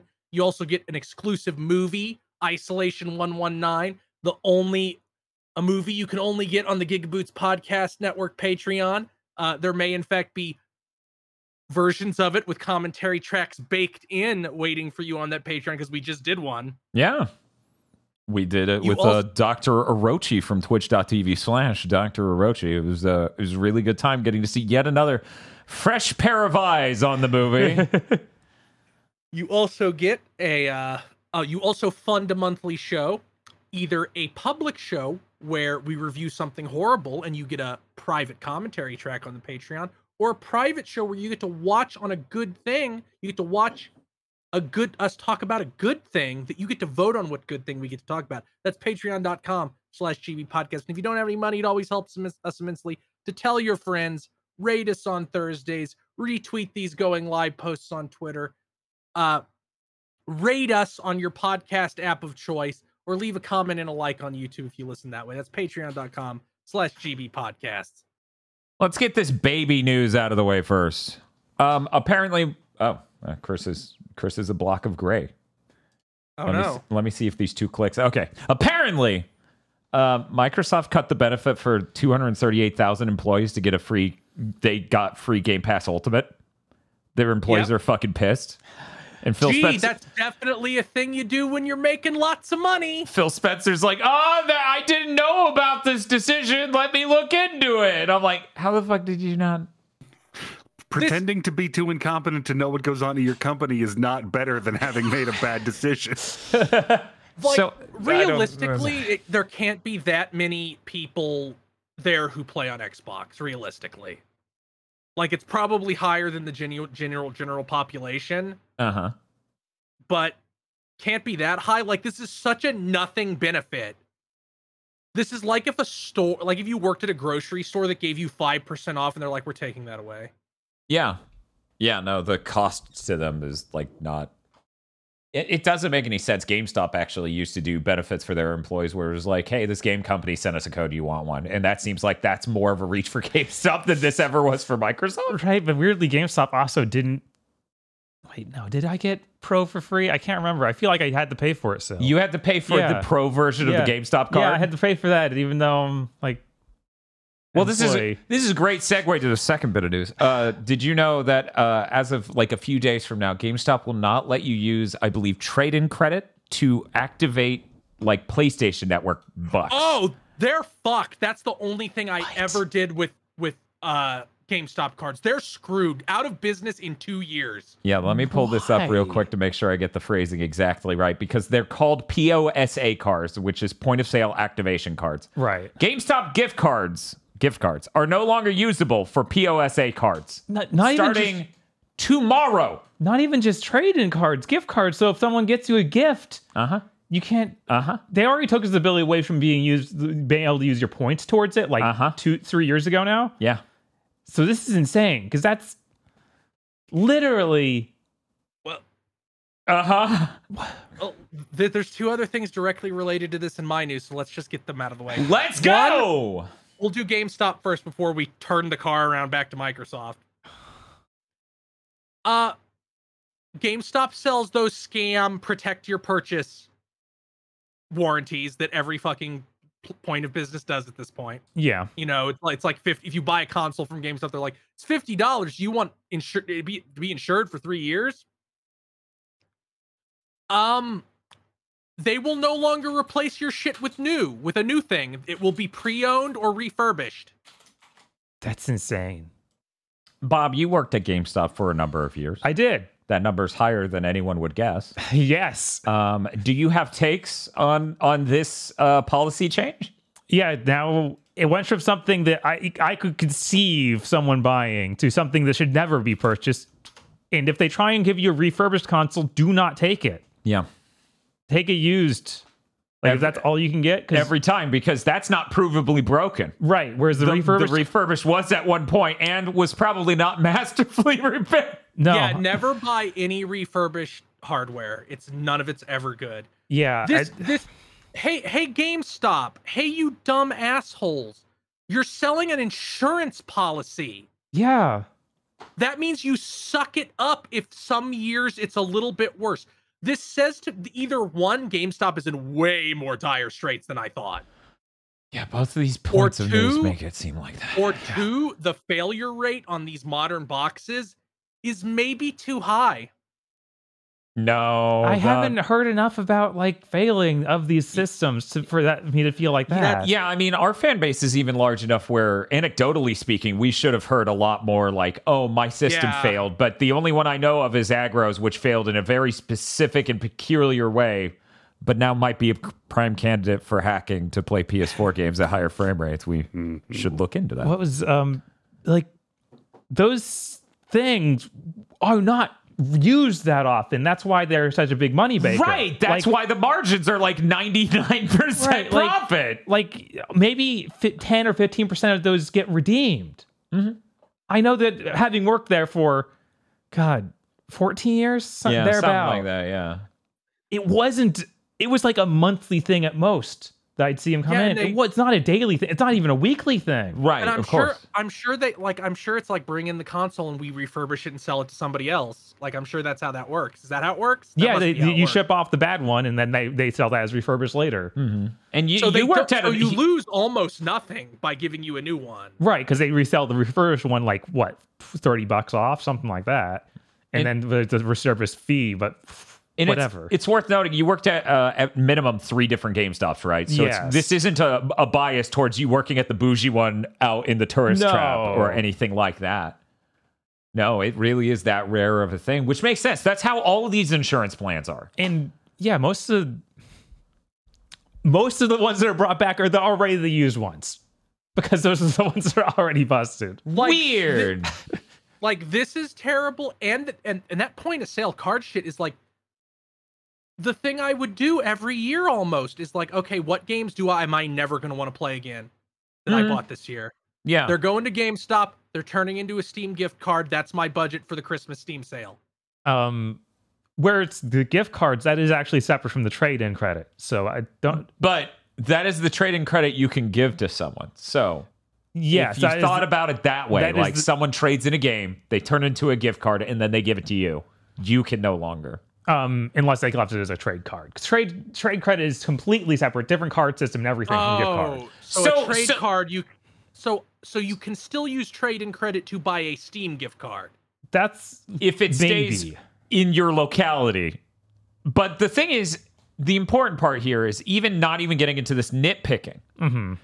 There are parents getting their kids GameStop gift cards that can no longer buy the V-Bucks. That's the main thing of like, you buy a gift card for someone, they expect to be able to use it on anything in the store, like V-Bucks. Like a fucking gift card! Yeah.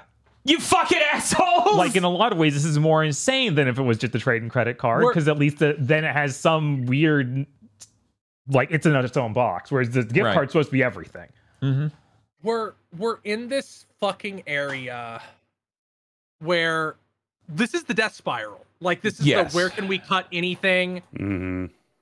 I mean, we don't have any ideas on how to right this ship, so we're just gonna die. We have an entire generation of upper management who don't understand anything other than maybe if we can cut costs on the lowest end, it'll fix everything. Right, because we're now at a point where, like you're talking about, we're generationally out of any management that's ever had to actually compete in any markets. God, it feels like decisions made by the insane managers at our store level. They're like, I can make more money here by not doing the various policies. Like, I simply wouldn't give them their money back for that, even though it's completely isn't policy. Bob, this sounds like a hypothetical and not something you, a former GameStop employee of 14 years, had to deal with firsthand from a GameStop manager. Yes. In the last year. That, in fact, happened to me. And I have worked under those people, too, and they always been like, dude, no, bring it here. I'll do the policy for you. Right. I'll give you the good deal, as in the deal we're supposed to give you. Please come back to the store ever, please. This isn't directly related, but any of the point when you were at GameStop, Bob, did they try to pay? Were they still trying to pay people with the funny money cards sometimes? Because I remember people talking about how GameStop had the funny money card they would put your paycheck on. They cycled those out a few years after I started. Which it was a debit card they would autofill, and then you could always switch it to like going straight to your bank account or getting a check. Right. Like if you didn't want that card, they would send you a check. Because I remember people like, yeah, why do they give me this card that takes a fee out sometimes? Why don't they just give me a check? Right. Yeah, the only people who successfully transitioned to that, I believe, is Walmart, because I think Walmart has a system like that for compensating employees. That's just a default, I believe, or something. Yeah, I feel like I worked on one other company that did that. That actually came after my time at Walmart by a few years. I just heard secondhand people sort of vaguely describing it. I was like, okay, what the fuck? Whatever. With that, I guess we should get to the Microsoft point. We talked about that. So starting November 12th or maybe 13th, it doesn't really matter. In less than 2 weeks. All third-party products will be blocked on Xbox. Controllers, peripherals. My assumption, because I've seen a couple theories. One theory is, well, they don't like people using this wacky gadget to play with keyboard and mouse against console players. That isn't it. The only thing that makes sense is they're sick. If you search for like Series X storage card on Amazon, you start getting third-party ones first. That are like 60. You know how Xbox has their proprietary storage expansion? Yeah, it's through Seagate, so technically it's branded, but I thought they opened up that restraint last year. So I would assume it's much more on the controller's side, because like that one's still pretty well on a leash, being only different brands that they approve. Yeah, I'm pretty sure that's the case with that. Either way, that wouldn't be via USB, so that would literally have nothing to do with. Like, it's only USB things. Yeah, as far as I know, all the accessories are like USB related. In this case, like I'm. This is a race to the bottom. Every company's being the shittiest they can possibly be at all times. They literally are doing this so people have to pay them a licensing fee. Yeah. This is another one of those things that was a misstrategization from Microsoft, because I've seen like the most brainwashed Xbox people be like, but you made such a big deal about accessibility and people being able to use whatever controllers they wanted. Like I know so many disabled people who use third-party controllers. Microsoft, what's going on? And I'm like, yeah, they're not a coherently This is a thing that I see many people, especially journalists who should know better, a trap they fall into, where they act like Xbox is not part of Microsoft, like it's separate somehow. Yeah, no, we've got 20 years of people doing that, which is bizarre. The negative structural effects of how massive Microsoft is now. 240,000 employees. Like, the management of that somehow doesn't touch Xbox at all. Yeah, because Phil's got this under control. Yeah, but if Phil has a problem and can't do a thing for them, somehow then the corporate structure exists to be blamed for Phil's shortcomings. Right. But like, the they did that update to Killer Instinct earlier this year and implied more, and then banned all fight sticks. That's because they're a massive top-heavy conglomerate that can't execute a coherent business strategy. They're too big to execute a coherent business strategy. Okay, so relevant to bring up right now, apparently the CEO of Microsoft has certain performance metrics that if he meets, he gets a pay bonus. And this year, he did not meet the Xbox Ones, and we know the percent for that. It was publicly stated. It was something like 4.3 or 3.4, I'm dyslexic, percent year-over-year growth in revenue. Mm-hmm. He didn't hit a 3.4 or 4.3 revenue growth year over year, which is troubling. This is year 3 for your console. Yeah. But next year, that performance, that specific clause has been removed. The Xbox clause is gone. The other departments remain, but the Xbox gun is one. One is gone. So yeah, I wonder if the licensing and only allowing official first-party condoned accessories has anything to do with them wanting to have an extra revenue stream. It's a real fucking mystery over here. They even said that they're going to be more aggressive with like authorizing stuff for third parties like that, but it'll be, selected, and obviously they retain. It's official. Yeah. It's like, hey, I'm sure there's people right now at whoever's in charge of that Killer Instinct being like, we were trying to get something going here, assholes, and you just cut our throats. Nobody's gonna look at Killer Instinct at all now. Nobody's gonna look. They had a chance to get anybody, even one person, to be like, I like fighting games. I'll go with Xbox. No more. You just killed it. So yeah, that's I gotta stress, it really is a race to the bottom. Every company's trying to fuck you as much as humanly possible. When Sony did the thing with the DualSense at the beginning of the PS5 launch, where you couldn't even use a DualShock 4 to play on the PS5, this is just the continuation of that. One person in the market will come up with a shitty practice, and everyone else will go, oh, that's a great idea. We should fuck people too. Xbox sat here and they marketed themselves as the people who are more consumer friendly for 3 fucking years. And their primary way of conveying this was, well, we have no next gen games. Pretty consumer friendly.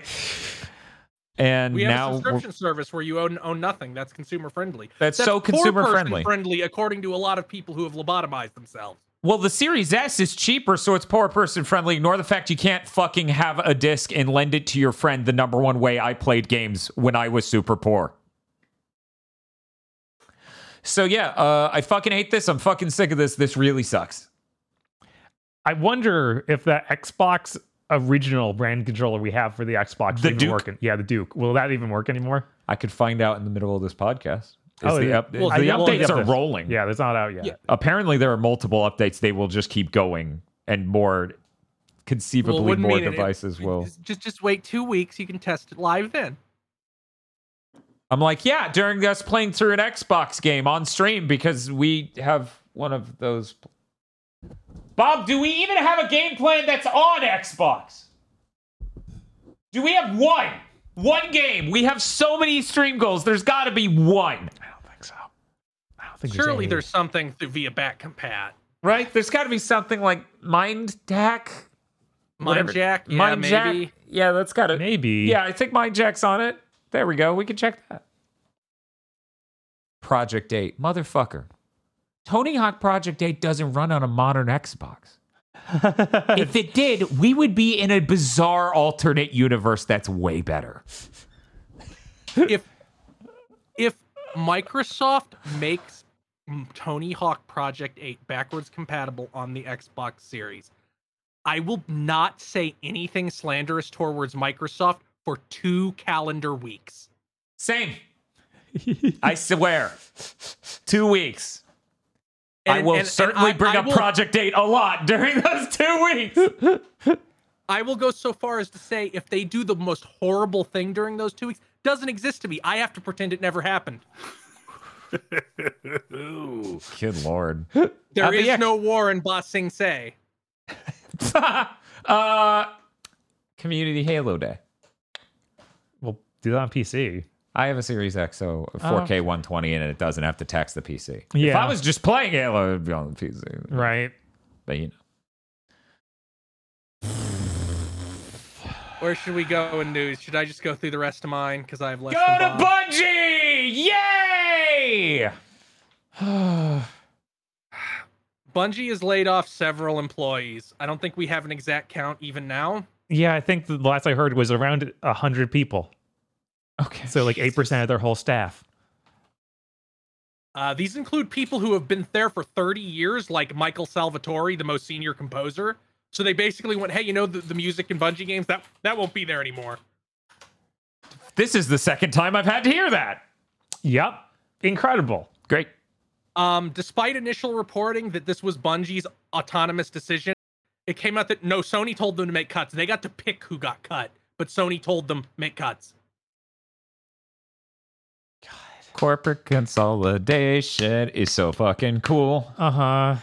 These cuts came before the affected employees got their stock in Sony that they were going to get as a result of this acquisition. No! Of course Sue their asses! Sue their asses! Fuck that! Yeah. Their unvested shares went back to being owned by Bungie. Disgusting. They also fired these people on the last day of the month, so their insurance immediately ended. If they had fired them one day later, it would have been through November. Guillotine. Yeah. No, these last day firings like this need to be illegal. Ugh. And I feel like we hear that exact story several times this year even. It's like they wait until the worst time they possibly could. They will screw the people over the most they can.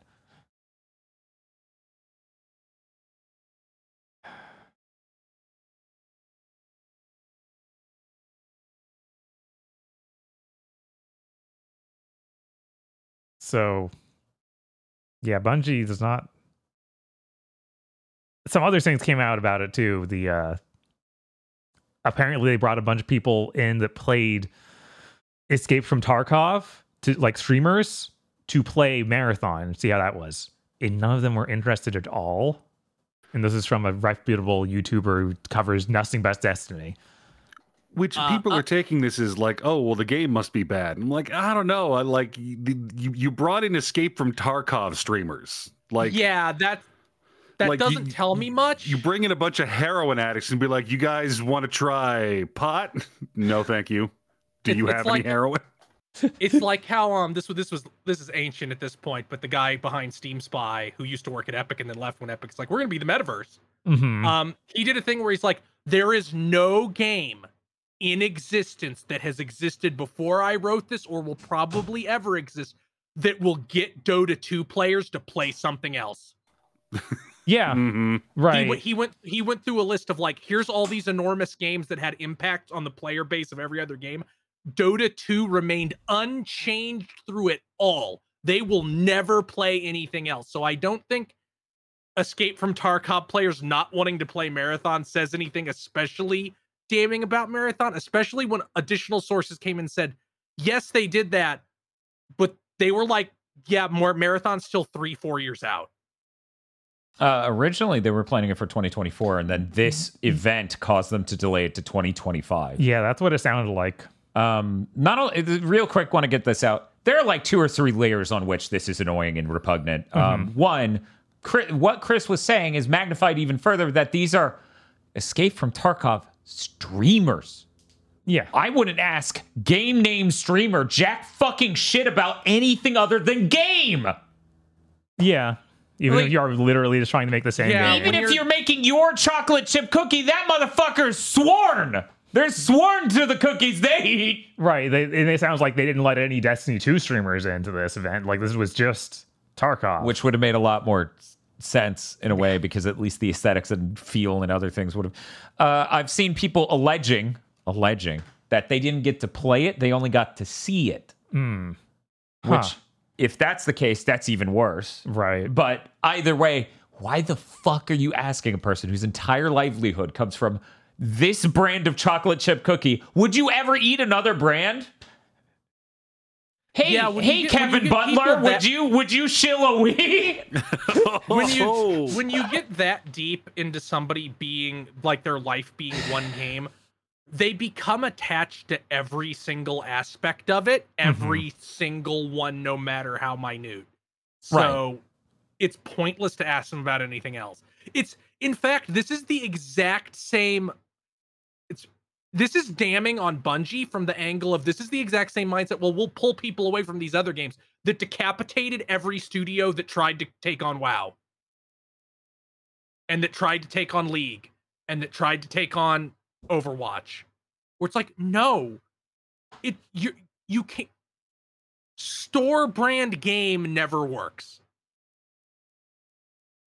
But innovation is hard. I mean, Valorant worked. There's your one example. And also League of Legends worked because it's the Dota 2 or the Dota knockoff in a sense. But Dota wasn't like a thing you could buy. It was still kind of embedded in Warcraft 3. Yeah, it was embedded in Warcraft 3. And Valorant was kind of a new thing. It was like a fusion of Counter-Strike and Overwatch type gameplay. Yeah, and Apex Legends work. And that's also, not a sort of Fortnite adjacent thing. Right. But the thing is, but none of those things rare. Peeled people off the other thing. Like it mostly doesn't do that. I don't know what you're talking about. Clearly, Apex Legends is the reason Epic is becoming insolvent almost and starts mulching the fucking people they merged with, consumed. Man, I do think that's like every time Bungie comes up in the news, it's like, hey, these guys don't know how to run a live service game. These guys are not to be respected on that angle. And I think it becomes more obvious every time we get new news from it. Like apparently they're at an all-time low as far as like Bungie players, Destiny players being happy. Yeah. And they saw 42% lower pre-orders than expected on the final shift, which then they delayed. Oh. Yeah. Oh. And there's also been stuff coming out about, hey, people working on the game have a bunch of stuff they know the players want. They can't get through upper management. Weird. Huh. Mm-hmm. So anyways, how much did Sony buy these people for? What was it, 7 billion, 4 billion? It's like 4. It was 4. It included 1.2 billion for talent retention, which seemingly just fucking went out the window considering we're barely more than a year out. Yeah. And they're firing 8% of their staff. Also, you made that comment while I was out of the room about it seems like we many times this year we've gotten the you were fired on the worst day humanly possible, engineered to be that way. Yeah, it hasn't even been 2 months because the Embracer thing. Yeah. I'm pretty sure the Saints Row studio was the same fucking thing. We had people on Twitter being like, oh yeah, no, now I have no medical. Yeah. And other timing related bullshit. Reprehensible. Oh yeah, absolutely. These people aren't human. I literally cannot stand anything less than people who cover games for a living being sympathetic to anyone who engineered this situation. Mm-hmm. It is so incredibly frustrating to have sympathy for the people in charge. Yeah, hey, you know what'd be cool? The games as a service fucking crashes. Destiny 2 looks like it's having problems. Yeah. Marathon never comes out is now a possibility. What if it's a radical idea. What if the people who made Halo made a first person shooter with a story? I know. Just a normal fucking shooter. Maybe there's a multiplayer mode and you can play it. Maybe there's like capture the flag, maybe a death match. There was a full fucking decade where Sony fans were like, oh man, Halo is like the crown jewel over at Xbox. I wish I had Halo, but I don't care about anything else. And then they bought the people who made Halo, and they just want to make a games as a service fucking Escape from Tarkov knockoff. Yeah. Look, Halo as a series was drastically under-monetized, so clearly the thing we needed to do to right the ship there was to turn Halo into a live service game. I'm sure nothing would ever go wrong with such a brilliant idea. You're right. Yeah. I think Halo Infinite has had lower player counts than the Master Chief Collection for like 3 months now. You mean its entire lifespan? Because I'm pretty sure there was a period where it was higher. There was a period where it was higher initially. I think that lasted a month at most. Yeah, I'm like that. I'm pretty sure that was launch period. Maybe if it ever happened again, that's cool. But like, you shouldn't. A new product. Just ask Jim Ryan. A new product has a considerably unfair advantage against any old video game. So obviously, Halo Infinite should have done gangbusters for a significant amount of time compared to the older games if it were actually good. Man, I'm so glad all this games as service shit is killed. I'm so glad. I'm so glad we genuinely seem to be at the end. We do, yeah. As someone with no real attachment to Bungie, I'm glad they got bought just to tell Sony to cancel all this shit. At least one good thing came out of that purchase: the complete destruction of Jim Ryan. God, Isn't it so fucked that I have to be, well, these two guys I hate decapitated each other with left hooks, so at least one good thing came out of the fight. Yeah, it's nuts. Let's move on to some other news. Okay. So they showed more of Vampire the Masquerade Bloodlines 2. okay. Paradox might be the worst publisher in the industry right now. In terms of fucking over the people they have working for them for no reason, and in terms of management not getting it on a level I didn't think was possible. Like, we already had Paradox go, no, we make a weird, hey studio that made XCOM, make a weird Marvel XCOM that nobody will buy, and then we'll fire half your studio. Probably on the last day of the month. creators of Shadowrun and are creators of the new Shadowrun and the new BattleTech. No, those games don't have good enough margins because Microsoft gets a cut. Make an entirely new thing. We'll fire 80% of the studio before it's out and write the entire game off as a loss. Because we sold nothing. Literally nothing. What a great industry.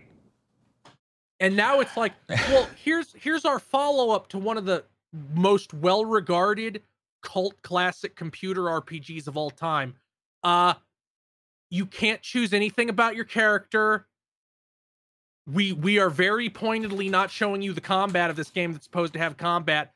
The dialogue options are Fallout 4 level. There's 4 options. They're all the same thing. Voiced protagonist, even something Bethesda realized was a bad idea.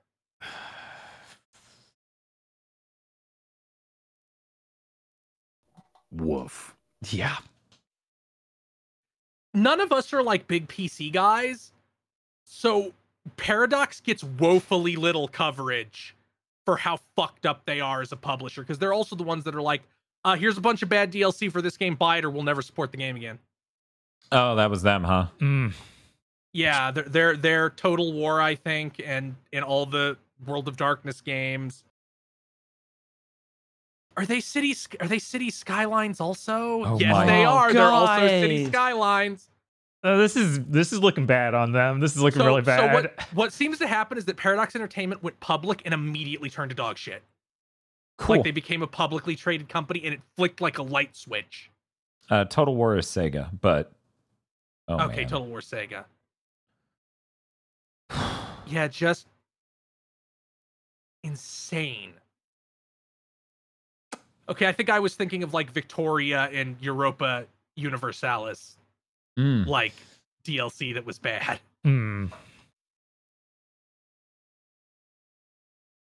Yeah, just that is going to be one of the most embarrassing games to ever release if it actually comes out. They still have a year to cancel it. They've That's true. been writing off. They've sure been. I wonder at what point they look at their recent output and they're like, let's just cancel it.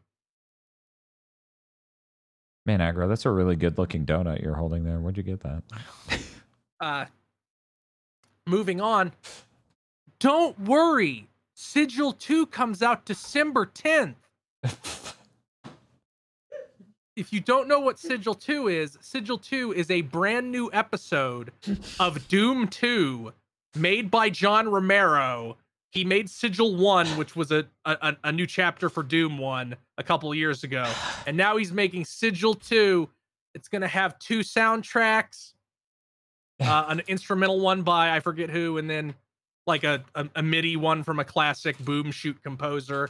There's a very scary possibility I'll be some asshole who shows up to Game of the Year and is like, my number 10 game is Sigil 2, a map pack for Doom 2, a game that came out 30 years ago. How did it run on your Intel 486? Because Sigil 1 was supposedly real good, but I didn't play because I'm like, well, that's Doom 1. I don't have a super shotgun. What's the point? Fair. But Doom 2, I like. Doom 2 is one of the greatest games ever made. So John Romero flexing his level design muscles with I think it specifically is like, yeah, I'm just gonna use GZ Doom, so I have all these other features that didn't exist back in the day. Right. Do all these things with it. I'm sorry. I couldn't hear Chris say Doom 2 is one of the greatest games ever made without just hearing the Rise of the Triad credits. Well, it's true. True that Doom 2 is one of the greatest games ever made. But yeah, that's when Sigil 2 comes out. I'm excited for that. He's John Romero's implied, like after this, I'm gonna make a new map pack for Quake. Cool. All right. Good for him. And good for the gamers, unlike the rest of our fucking news so far. Minor thing. Cliffy B wants attention again. This happens every couple of months where he comes out and says a bunch of shit desperate to get attention from anybody. Because he doesn't have anything else going on in his life. Like that thing a couple months ago where he's like, I'm talking with somebody and we're gonna get lawbreakers back. And then like 2 days later, a bunch of people said, he didn't talk to anybody about this. But he's like, I think the time's perfect for a God of War style reboot for Gears of War. Give me a call, Microsoft. And I'm like, they're not. Right.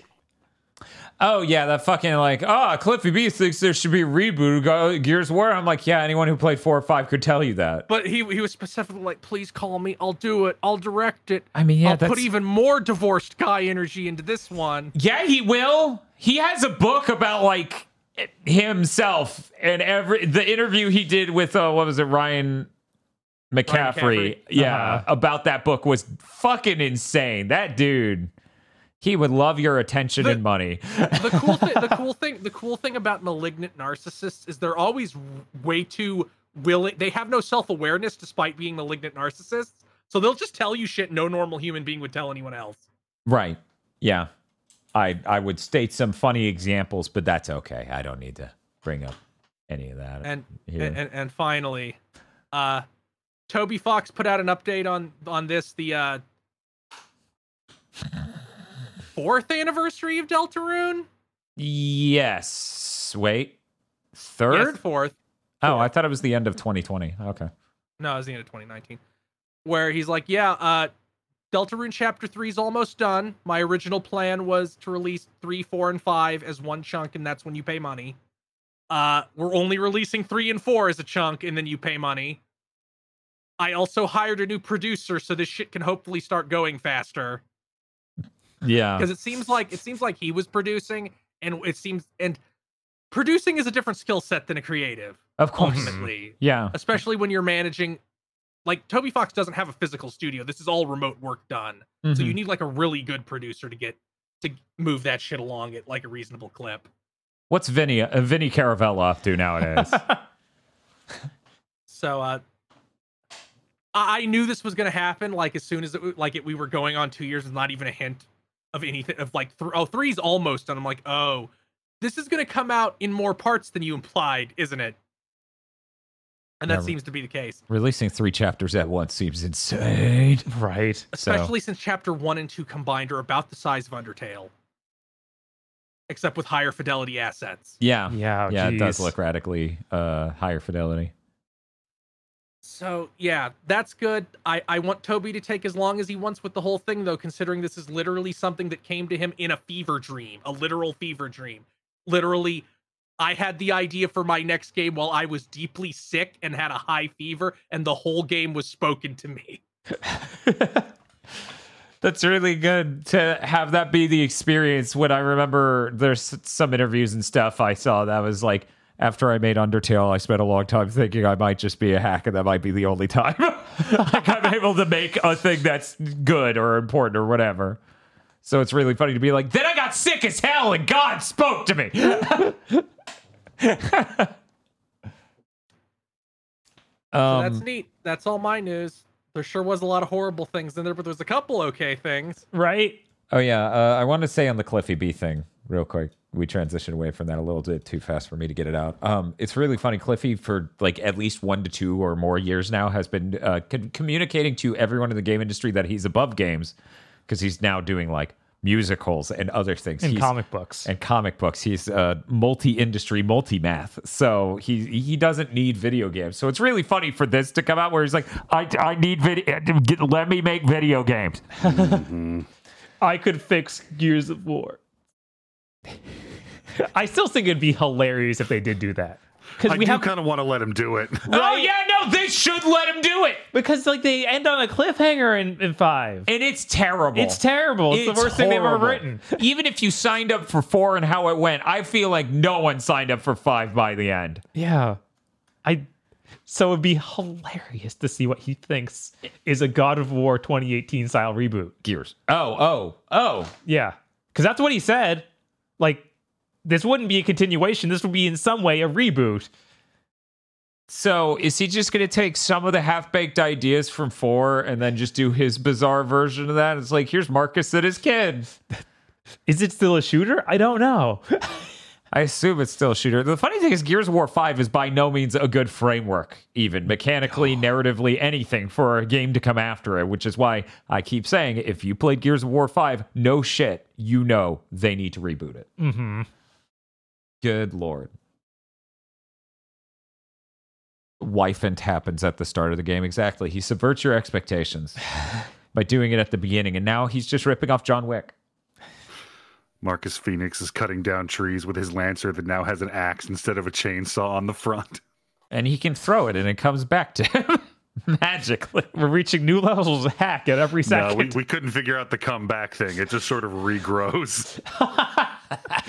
Oh, this is a new self-regenerating nanometal, Marcus. What the hell? This isn't how we did it in my day. Making pancakes, making bacon pancakes. Oh no, Marcus, the nanometal has killed your wife.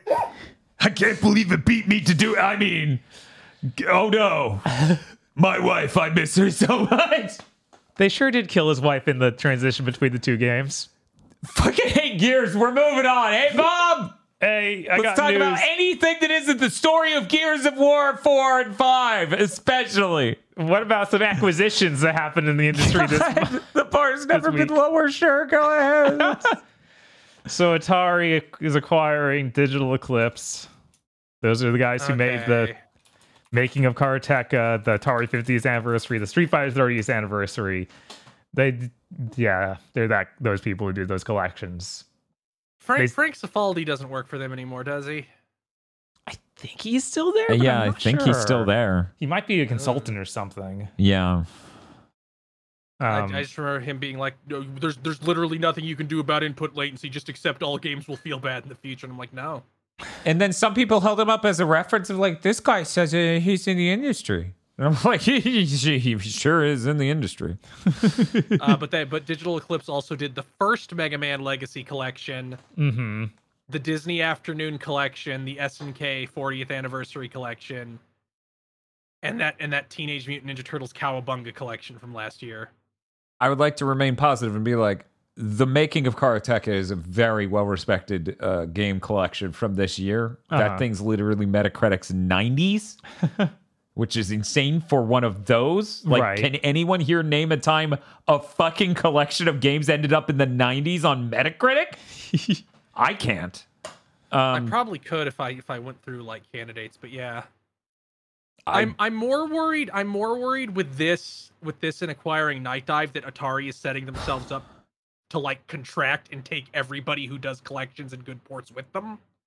Yeah, that's always the threat. Would that really happen in this industry? Right. Yeah, it kind of just literally just happened with Embracer. Could it happen again with a company that has the exact same energy as Embracer? Since Atari, who is not actually Atari, by the way, it's some new company with the name of Atari. Yeah, of course. 4 times removed from the original company, of course. Mm-hmm.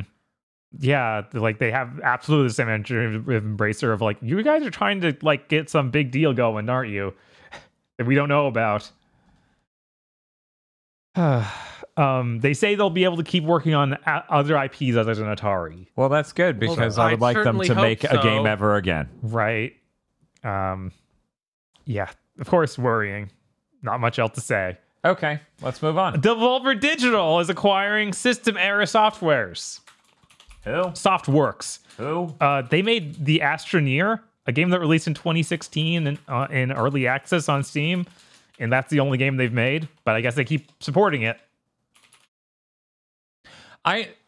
Big Thing News is so predictable. I need to set one of my Corsair gaming keyboard hotkeys to acquires. Yes. Yup.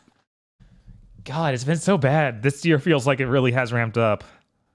But who knows? Maybe that's just been 3 years straight. I don't know. I mean, the COVID buff for gaming was really huge, and it feels like we're still just in the phase of the companies who didn't acquire a lot during that are now acquiring, and the people who acquired a lot during that are shedding.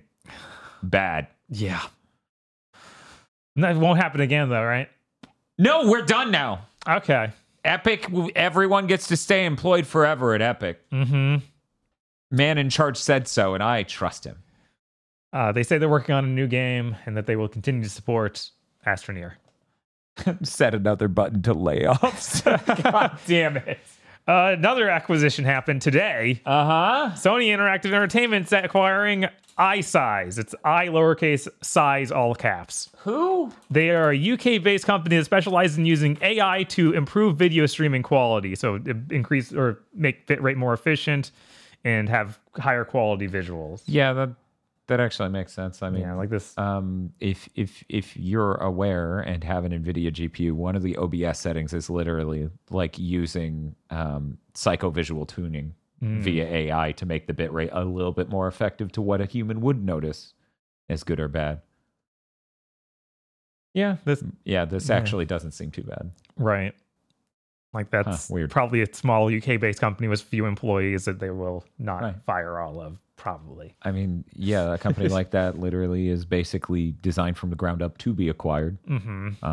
And nothing I'm saying is supposed to sound derogatory, so please don't take it that way. They're not artists. They're engineers who engineered a solution. So, yeah, I feel like this is just natural business. Right. And it's one of those things like, no, this is what AI is meant to be used for, not not what most of it is used right, for. Yeah. Like for example. Yeah, what a segue! Video game The Finals that I talked about last week. It's a terrible looking game. It's like a new esports wannabe thing. But yeah, all their announcers are AI based. They didn't pay a single actor. Yeah, the fake esports commentators are all AI based. And I'm just listening to it and I was like surprisingly convincing for AI. Right. But there is just the deliveries are wrong on a number of lines. Yes. It's shockingly unnatural, but sounds believable. It sounds believable, but it doesn't sound natural or good. So I just assumed it was people in their office, but I should have known that the audio quality is a little too good for that. Yeah. Because for people who don't know, it's a really tiny studio. Like this studio is not a big mean thing. It's the people who ran away from DICE, right? Because of all that, just making new studio. So kind of surprising. Yeah, don't do this. But Bob, they couldn't afford a voice actor. They couldn't afford a voice actor. Not one.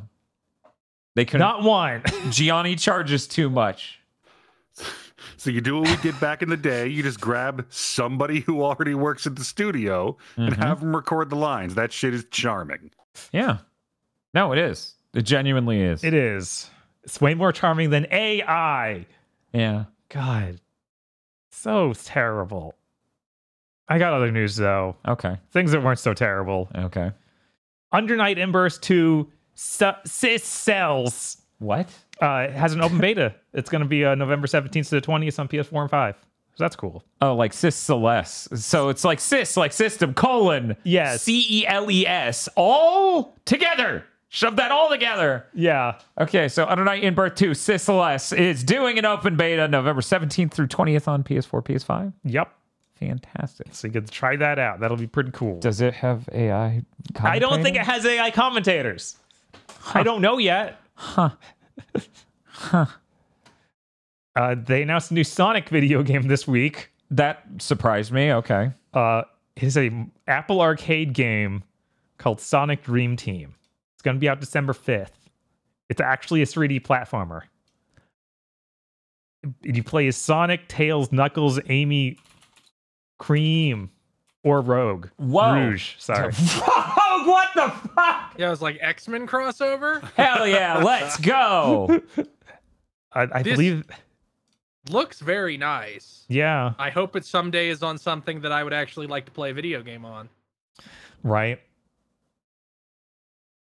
Do you know if we're still signed up for Apple Arcade, Dan? Yes. Okay. I really should have canceled that. Yeah. But we are, yes. Frame rate looks a little choppy.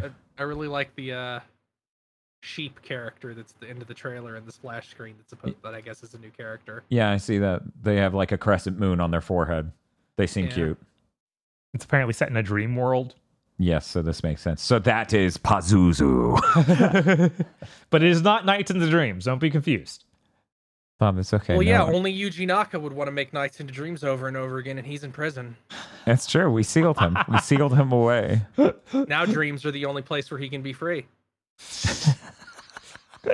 Jesus. Grand Blue Fantasy Versus Rising is delayed 2 weeks to December 14th. That shit was this year? Yeah. I thought we didn't even have an actual launch date. Jesus, I'm sure as hell not getting it this year. Right? Yeah, there's a lot of stuff. But apparently everything they promised to, like, do all the balance changes they wanted to make that they announced last week were like, it's going to take another few weeks to make sure this works right. Okay. All right. We got a bunch of Tekken and 8 announcements. They did like a pair up with IGN to do months of announcements for them. So they announced returning characters: Zafina, Li Xiaolong, Elisa Bosanovic, Devil Jean, and then the new character Victor Chevalier. Victor seems cool. Victor seems really cool. He's just old dude in a suit. Who has a cyber katana, pistols, and like double knives. He's a Guns the Duel character crossed with Colonel Sanders. Yes. Also, were we really pretending that Elisa Bosanovic was not going to be in this game? Like they're going to ship a Tekken without the robot girl? Yeah, no, don't. That don't ain't pretend. fucking happening. I was a little surprised to see Zafina was coming back. I was like, I guess they're fans. I guess. Zafina was new to 7, right? She was new to 6. Okay. I couldn't remember if it was 6 or 7. Okay. Also, with Devil Jean, I was like, didn't they announce him already? I feel like if you announce Jean, it would be weird to not have Devil Jean. Right? It's like you announced Jean, but didn't say he got better. Be the sickest trailer in the world where Jean shows up and then Devil Jean walks in from the other side of the frame. But Vincent is voiced by a famous French actor. Victor is voiced by famous French actor Vincent Cassel. I guess he was in Ocean's 11 and some other big stuff. Ocean's 12 and 13, was it? I don't think he was in 11. Okay, maybe it was just 12 and 13. Ocean's 12 and 13. And Black Swan, and then a bunch of French movies. But he seems like a well-regarded actor. The visually, like looking at him compared to the characters, like, oh, I think it might visually be based on him too. Yeah, that's cool. I mean, the character looks cool as shit. Yeah. No, Once again, Guns the Duel, Colonel Sanders. It's hilarious to see another trailer. It's like, yeah, this guy shows up and just kind of badmouths and owns Raven. It's like, this needs to stop happening to Raven. Oh, is Jesus. that really what happened? Yes. He's like, oh, you've gotten better. New Raven, old Raven? Original Raven. Original recipe Raven? Yeah, because they already had new Raven come in and be like, dude, you still suck. Yeah, no, So that's it's depressing. 2 games in a row. That's so sad. That Raven's cool. He is cool. He's Blade. Blade is cool. He's even, honestly, I would argue he's cooler than Blade. He's like cool Tekken Blade. There's an extra spice and layer to it. My wee brain just went Tekken Man Blade. Yes, guest character, please. Yeah, that's where we're going after 7's DLC characters, Tekken Man Blade. This isn't gaming news, but did you guys see that shit about Blade in the MCU this week? No. Where they were like, oh god, it's all fucked. We're all fucked. People keep leaving this project and nobody knows what to do. At one point, it was like a romantic comedy where Blade was the 4th lead, even though they have a fucking Oscar winner on board to play Blade. And it just seems like that movie's not even going to happen now. Like, it's so far in development hell. This is on top of like all this other stuff being like, nobody at management at Disney knows what to do with the MCU. they're considering breaking the glass and begging Robert Downey Jr. and Chris Evans and whoever Black Widow was to come back for another movie because shit is dire. Man, shit is insane over there. What the fuck? The projections for the Marvels they're lower than Quantumania. They're lower than Ant-Man 2. Are they lower than WrestleMania? Yeah, you took like already one of your most unpopular like superheroes, Captain Marvel, paired him with a character you introduced in a TV show that no one watched, and then have a third new character that no one cares about, like no one knows about them. They might be a Marvel hero but in comics. I don't even know.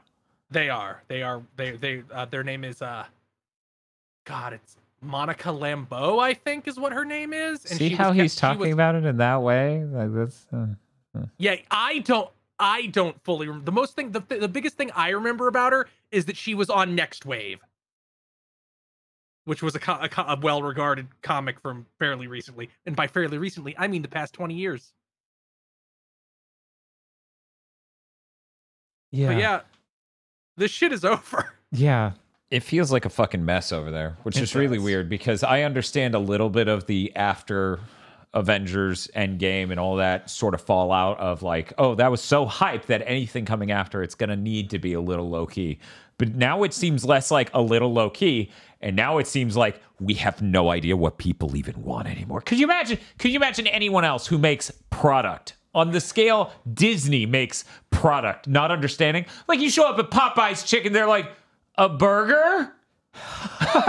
Like the level of not getting it, I feel like they've been in for at least a year straight now, has been really bizarre. I genuinely thought they would recover by now. Right. Like, it's just after that newest Spider-Man, nothing.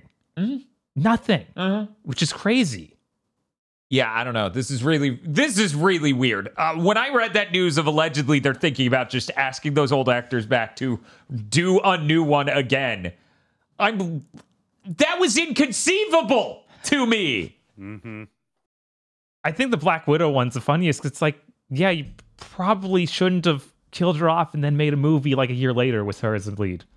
Like, what were you even they already thinking broke there? that glass. Yeah, you were once. already, what were you doing already? So I wouldn't be surprised at all bringing her back, but everyone else is like, oh my God, what? Yeah, apparently the Marvels also had a bunch of reshoots. They did that entire Ant-Man 2 to set up Kang the Conqueror, and then that actor had legal trouble, and that movie didn't do good. So it's like, maybe we just throw all that shit out and make Doctor Doom the villain of the next MCU phase. If they did that, that would be really smart. I would absolutely be hyped for a Doctor Doom thing. Mm-hmm. Unfortunately, that's tied to Fantastic Four, which is like exponentially uninteresting. You say that, but I feel like Fantastic Four has more name appeal than anything Marvel has made. It does in years now. It has that, but only because they've been making stuff for character Chris can't even name immediately. You think Disney remembers that they own the X-Men now? I don't think they do. Otherwise, that should have been step one. Right. This is another thing that apparently Nia DaCosta, the director of the Marvels, just left in the middle of that movie's production to go do a different movie. Like, they didn't leave the project. They just left. They like, I'm going to London for a few months to do this other project. Goodbye. And then did. Wow. So cool. Glad to know that they have good content plans. They have great relations with their directors. What else can we get going on over here at Disney with the MCU stuff? It really feels like it couldn't be much worse. Yep. I have one more thing on the Tekken story. Oh, okay. It was all uploaded on IGN. Uh-huh. IGN should be railed against for how badly they upload videos. They have 4K labeled videos that are like, they look like 480p. They look hideous. Well, yeah, they want you to have the experience of watching a video on their website, right? But on YouTube.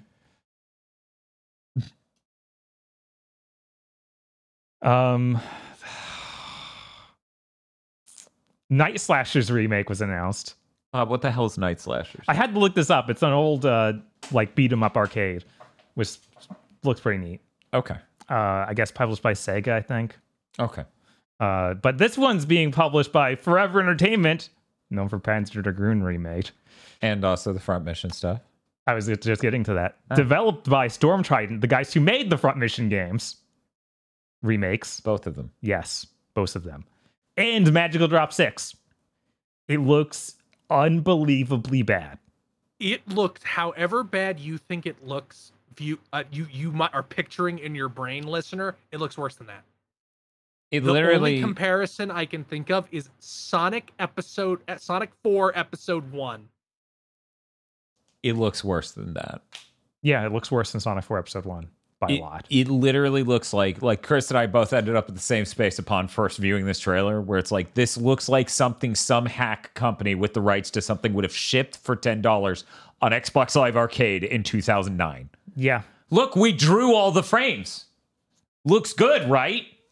It looks just a little worse than if Tom Goes to Mayor was a game, a beat 'em up. That sounds incredible. I want that. I don't. It looks more to me like they made a model, put a shitty filter on it, and then like grabbed frames of it. Yeah. You build the meter and then you deploy your maxed out meter. It's like rick tick tick tock tick tock tick tock. Rick tick tick rick tick tick. It's screening. It's like cleaning the screen. This is the same studio that put out that Front Mission remake that has the machine translated text. Yeah. Yep. Yeah, like we were talking about. Yeah. This is everybody who fucking ran defense for that terrible Panzer Dragoon remake, this is your fault. I mean, it is. One, absolutely. And two, like, you can't even be like, it's nostalgia. I don't even fucking know what Night Slashers is. This just looks bad. Right? I didn't even know those were the people making it. Right? Yeah, you wouldn't. Bob threw the trailer and I watched the trailer. I was like, oh man, yeah, this looks like something you shipped for $10 in 2009. Like, you can't. Hey, morons! You can't put this shit out when Shredder's Revenge, River City Girls, and Streets of Rage 4 exist. Especially Streets of Rage 4, which basically would atomize this if they were in the same zip code. It would just drop dead. Yeah, of course. You literally can't put these two games next to each other, because if you do, then you'll look at Night Slashers and go, so that shipped on phones when? Yeah. 2014? I mean, you can just put it up against the original game and be like, oh, what the heck did you make? Wow, that sounds a lot like the Panzer Dragoon remake. Yeah.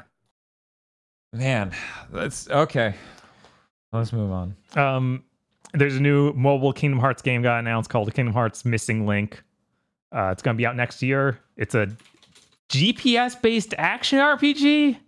I assume that means that like you will find encounters based on GPS, like Pokemon Go and the Monster Hunter one that launched recently. Right. So the intro sequence, like Pokemon Go, where they're like, you're a Pokemon trainer. Here's all your kit. They just brand you with an X.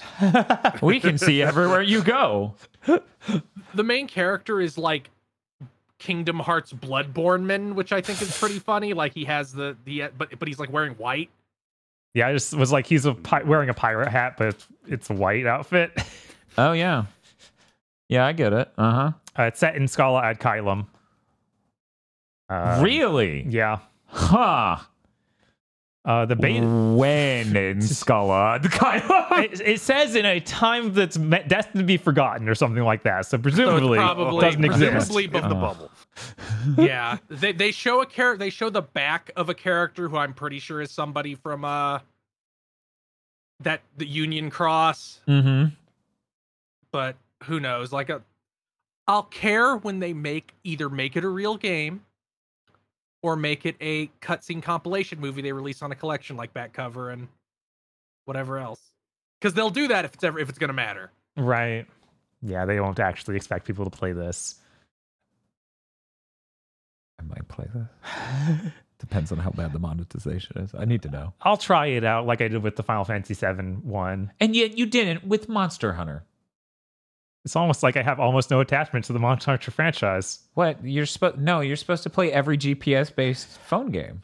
Oh, that's based on a popular IP. Yeah, you have an attachment to like Pokemon Go and this Monster Hunter, and now this. No, I played Pokemon Go because it was Pokemon. No, you need to go outdoors.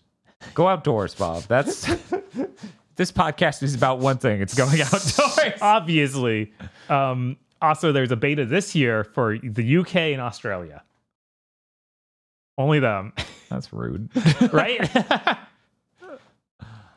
My final piece of news. Oh. NetEase Games is putting together another new studio. This one's called Fantastic Pixel Castle. Interesting thing, it's actually designed entirely around remote, first stuff. Like, everything's trying to be fully remote. So remote workplace. Yeah, remote workplace. Interesting. It's led by Greg Street, which sounds fake. And Brock Avenue. But he worked on WoW, Wrath of the Lich King, Cataclysm, and Mists of Pandaria. Also was lead designer for Age of Empires 1 through 3 and Mythology. It was like, oh, I might care. Yeah, that's not a bad pedigree. Are those good expansions, Chris?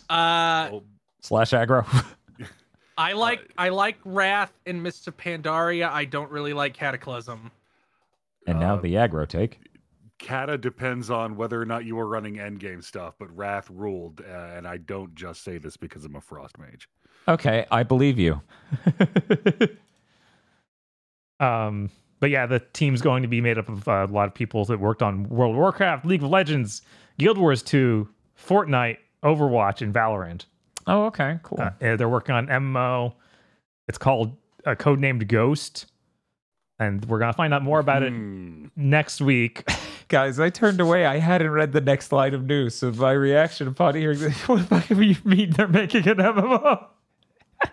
Yeah, I assume these dudes were just going to make another StarCraft knockoff / like those other guys. No, these are directly the MMO guys. I'm getting really strong and terrifying WildStar vibes from this announcement. Yeah, that's fair. Especially since they're announcing we're starting development on a big service game in the midst of the corpse field. Mm-hmm. When they're all dead, it'll just be us. They'll have to play our game. But I guess we'll find out more about it next week as they do some sort of live stream where they talk, or we see more people working on it, and they want to involve the community early on. So they wanted to get feedback from people immediately. Now, this may seem weird, but I honestly believe now is a good time to try an MMO because none of these games as a services are MMOs. That's true. The only MMO to launch recently was that Amazon one. Right. Who knows how the new world's doing? Yeah, and the only MMOs that are currently relevant are old ones like WoW and Final Fantasy 14. And that one that Amazon brought over but didn't actually make that I can't remember the name of right now. That thing. Yeah. So that's really it. So I feel like maybe now is a good time. Maybe. And again, I think the most exciting for me for this, the only reason I think this could be good is, it's fully remote based. It actually is dedicated to that. Right. That's positive for the industry. Of course, because then you can hire people from basically any country too. Right. And they even say that in the announcement of we can just hire talent from wherever, we can get the best people. Right. Exactly.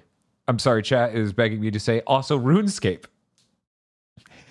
Which I will sign up for saying that into a microphone. That again falls into that very old MMOs are still popular. Wait, what? But nothing else. RuneScape's old? Let me go get the Vox emote. No, old MMOs are like EverQuest 1.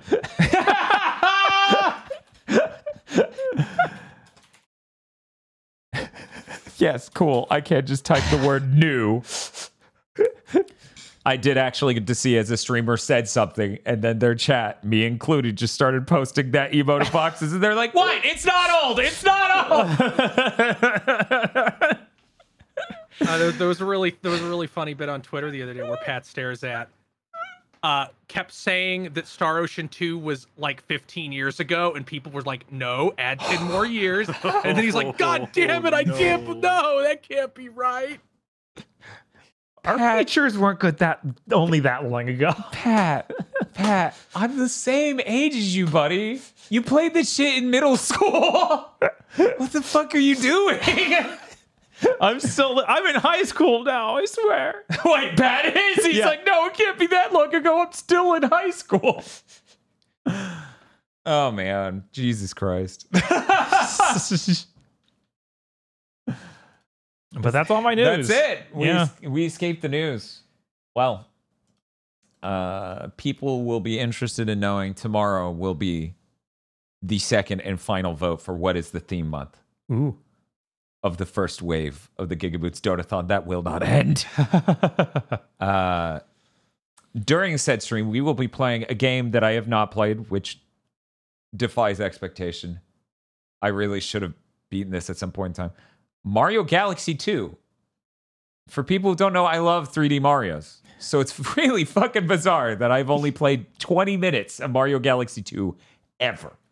So, since Mario Galaxy 2 is a chunk of a video game, you have quite some time to stop on by and vote for what will be the theme month from the Wave 1 rewards. Also, we hit some terrible goals. I'm going to look real quick just to confirm like what exactly has happened. What's up, Chris? I'm not gonna put my finger on the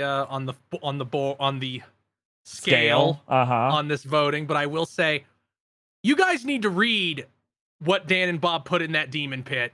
There's some fucking shit in there. Yeah, it's fucking vile. It really is just the worst we could have made. It maybe is the best, like, all awful games, all irredeemably terrible games, but perhaps the best collections of streams you could ever get. I mean, it got a lot of votes the first voting period. People read what was in there. It wasn't like last time where there were too many, so it was choice paralysis. There is just, it's nothing but bad. And, you know, I might as well bring this up, so let me, because this happened right at the end of the Castlevania stream, like literally right at the end. So I didn't know it happened, but let me take us over here. You can do it, buddy. I believe in you.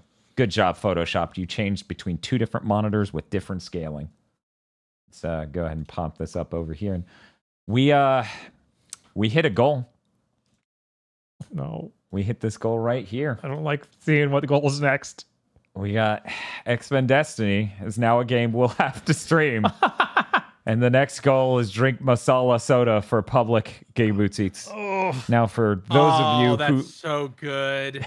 For those of you who don't know, masala soda is a soda we picked up at an Indian grocer in the city that is the new Gigaboots HQ. And I, in fact, bought 2 more sodas to bring back for this Gigaboots Eats episode. So that means Aggro could join us for it if he wants. You know, Aggro, have you ever tasted a soda and went, I wish this was savory and salty?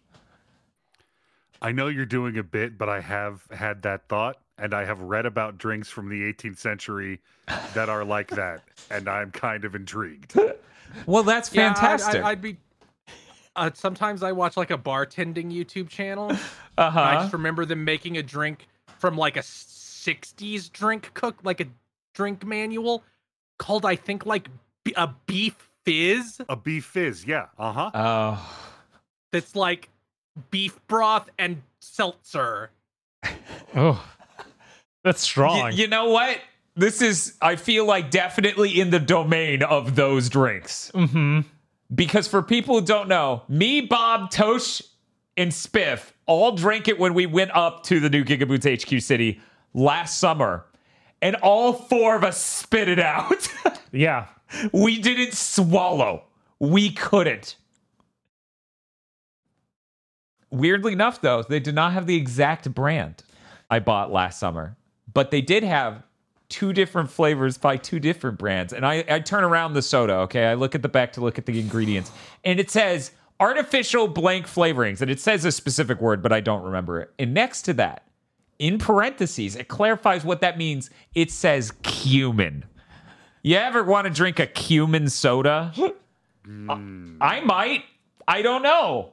I didn't try that one before. I think the flavor I got was the other kind. So we're gonna find out if we hit that goal. Yeah. In a great public. No, not Cuban. It doesn't taste like a Cuban sandwich. No. Cumin. The spice. You know, for Coomers. Yes, that's what they love.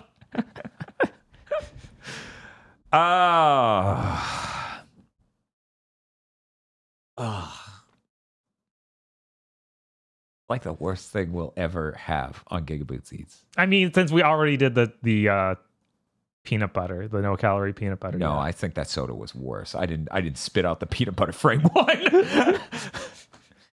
Bob and I and Aggro, if he joins us, we just need to get a spittoon and sit it between us. Oh. Oh. Got to carry a bucket around with you like you're at a fucking wine tasting. Yeah, you can see it. You can see it in the frame, just barely sitting on my lap. This bucket. Oh. So yeah. Anyways, that's what's happening. So feel free to stop on by tomorrow. Vote for the theme month that you shall receive. Maybe push us past that goal to drink. I love a lot of different, like, I love groceries for, like, cuisine from other countries, like Filipino markets, Korean markets, Indian markets, but that soda's the worst fucking thing I've ever fucking had. Yeah. Everything else I bought for the Indian grocer was fucking awesome. Like that snack mix and that other stuff, fucking great. Shit, while I was up there recently, Spiff picked up a yogurt mango drink. Oh. And I was like, I wish I got that, but I don't have anything to keep it cold all the way down. And yeah, right. That's not something you want to let warm up. Yeah, no. It looks so fucking good. Oh, I got a drink just at the local Asian market that was pretty good. Oh yeah, what was it? It was a tea. It was green tea flavored with something I hadn't heard of.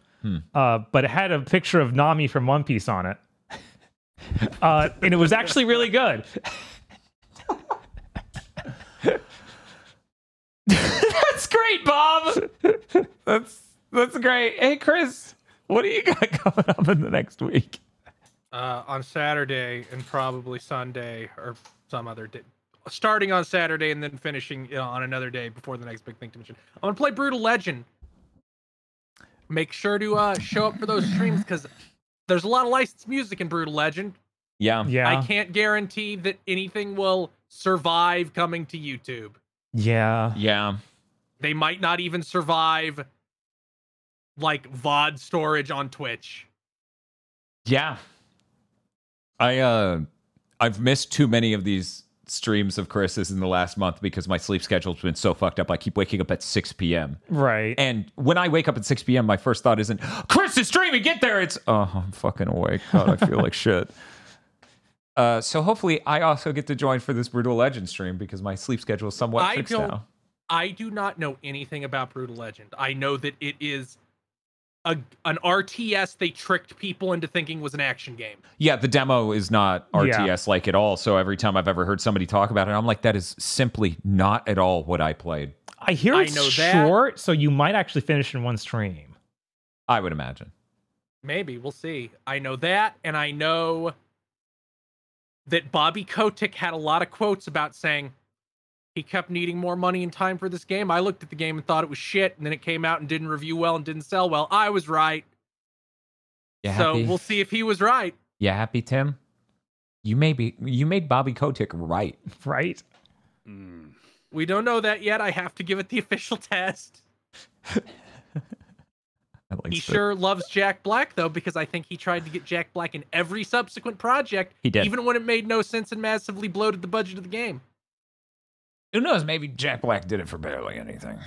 That's true. I did enjoy. I think it was the Game Awards 2014 or 2015, maybe even 2013, where one of the celebrity guests was there and he was talking to Tim Schafer and he's like, "Yeah, you mentioned all these celebrity voice actors who are in Broken Age. How much of the budget did that cost?" And then you saw like Tim Schafer's face like collapse inward as he became unable to say anything. Yeah. I think this was a couple months before Broken Age had to announce, we ran out of money, so the game's in 2 parts. Yeah.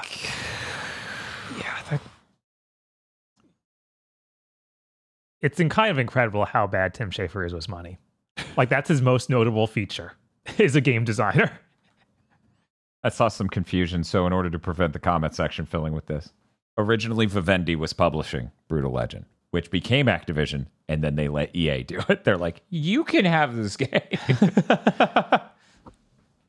And then Recatello shambled up and said, "Oh boy, a good video game." Anyway. Hey, Aggro. Hey. Hey. Hey. That's a good looking donut you've got there. It's got a nice tactile feel to it. It's some heft. You can tell by how feel its girth. Bob, you know what's fucked up? I tweeted that donut. Handsome Joe's like, I know exactly where that is. And I'm like, buy the donut. Jesus. That man's well-traveled, evidently. Yeah. What do you got going on in the next week, Aggro? Well, now that I've climbed out of that hole, I finally get to go back to Baldur's Gate 3. Oh, you haven't finished, right? Off, while I try and heal the hole in my head that Chris maliciously put there. That's just what co-hosts do, I guess. I don't know. I'm going to try really hard to finish that game before I jump into any other long JRPGs that I need to play before the end of the year. Yeah, you're not planning on picking up Star Ocean. Yeah, I would like everyone to help me by pretending that Star Ocean has not come out yet. I'm sorry, man. I'm sorry. Well, that's going to do it for this episode of Big Think Dimension. We will see you all next time. Oh my God. Yes.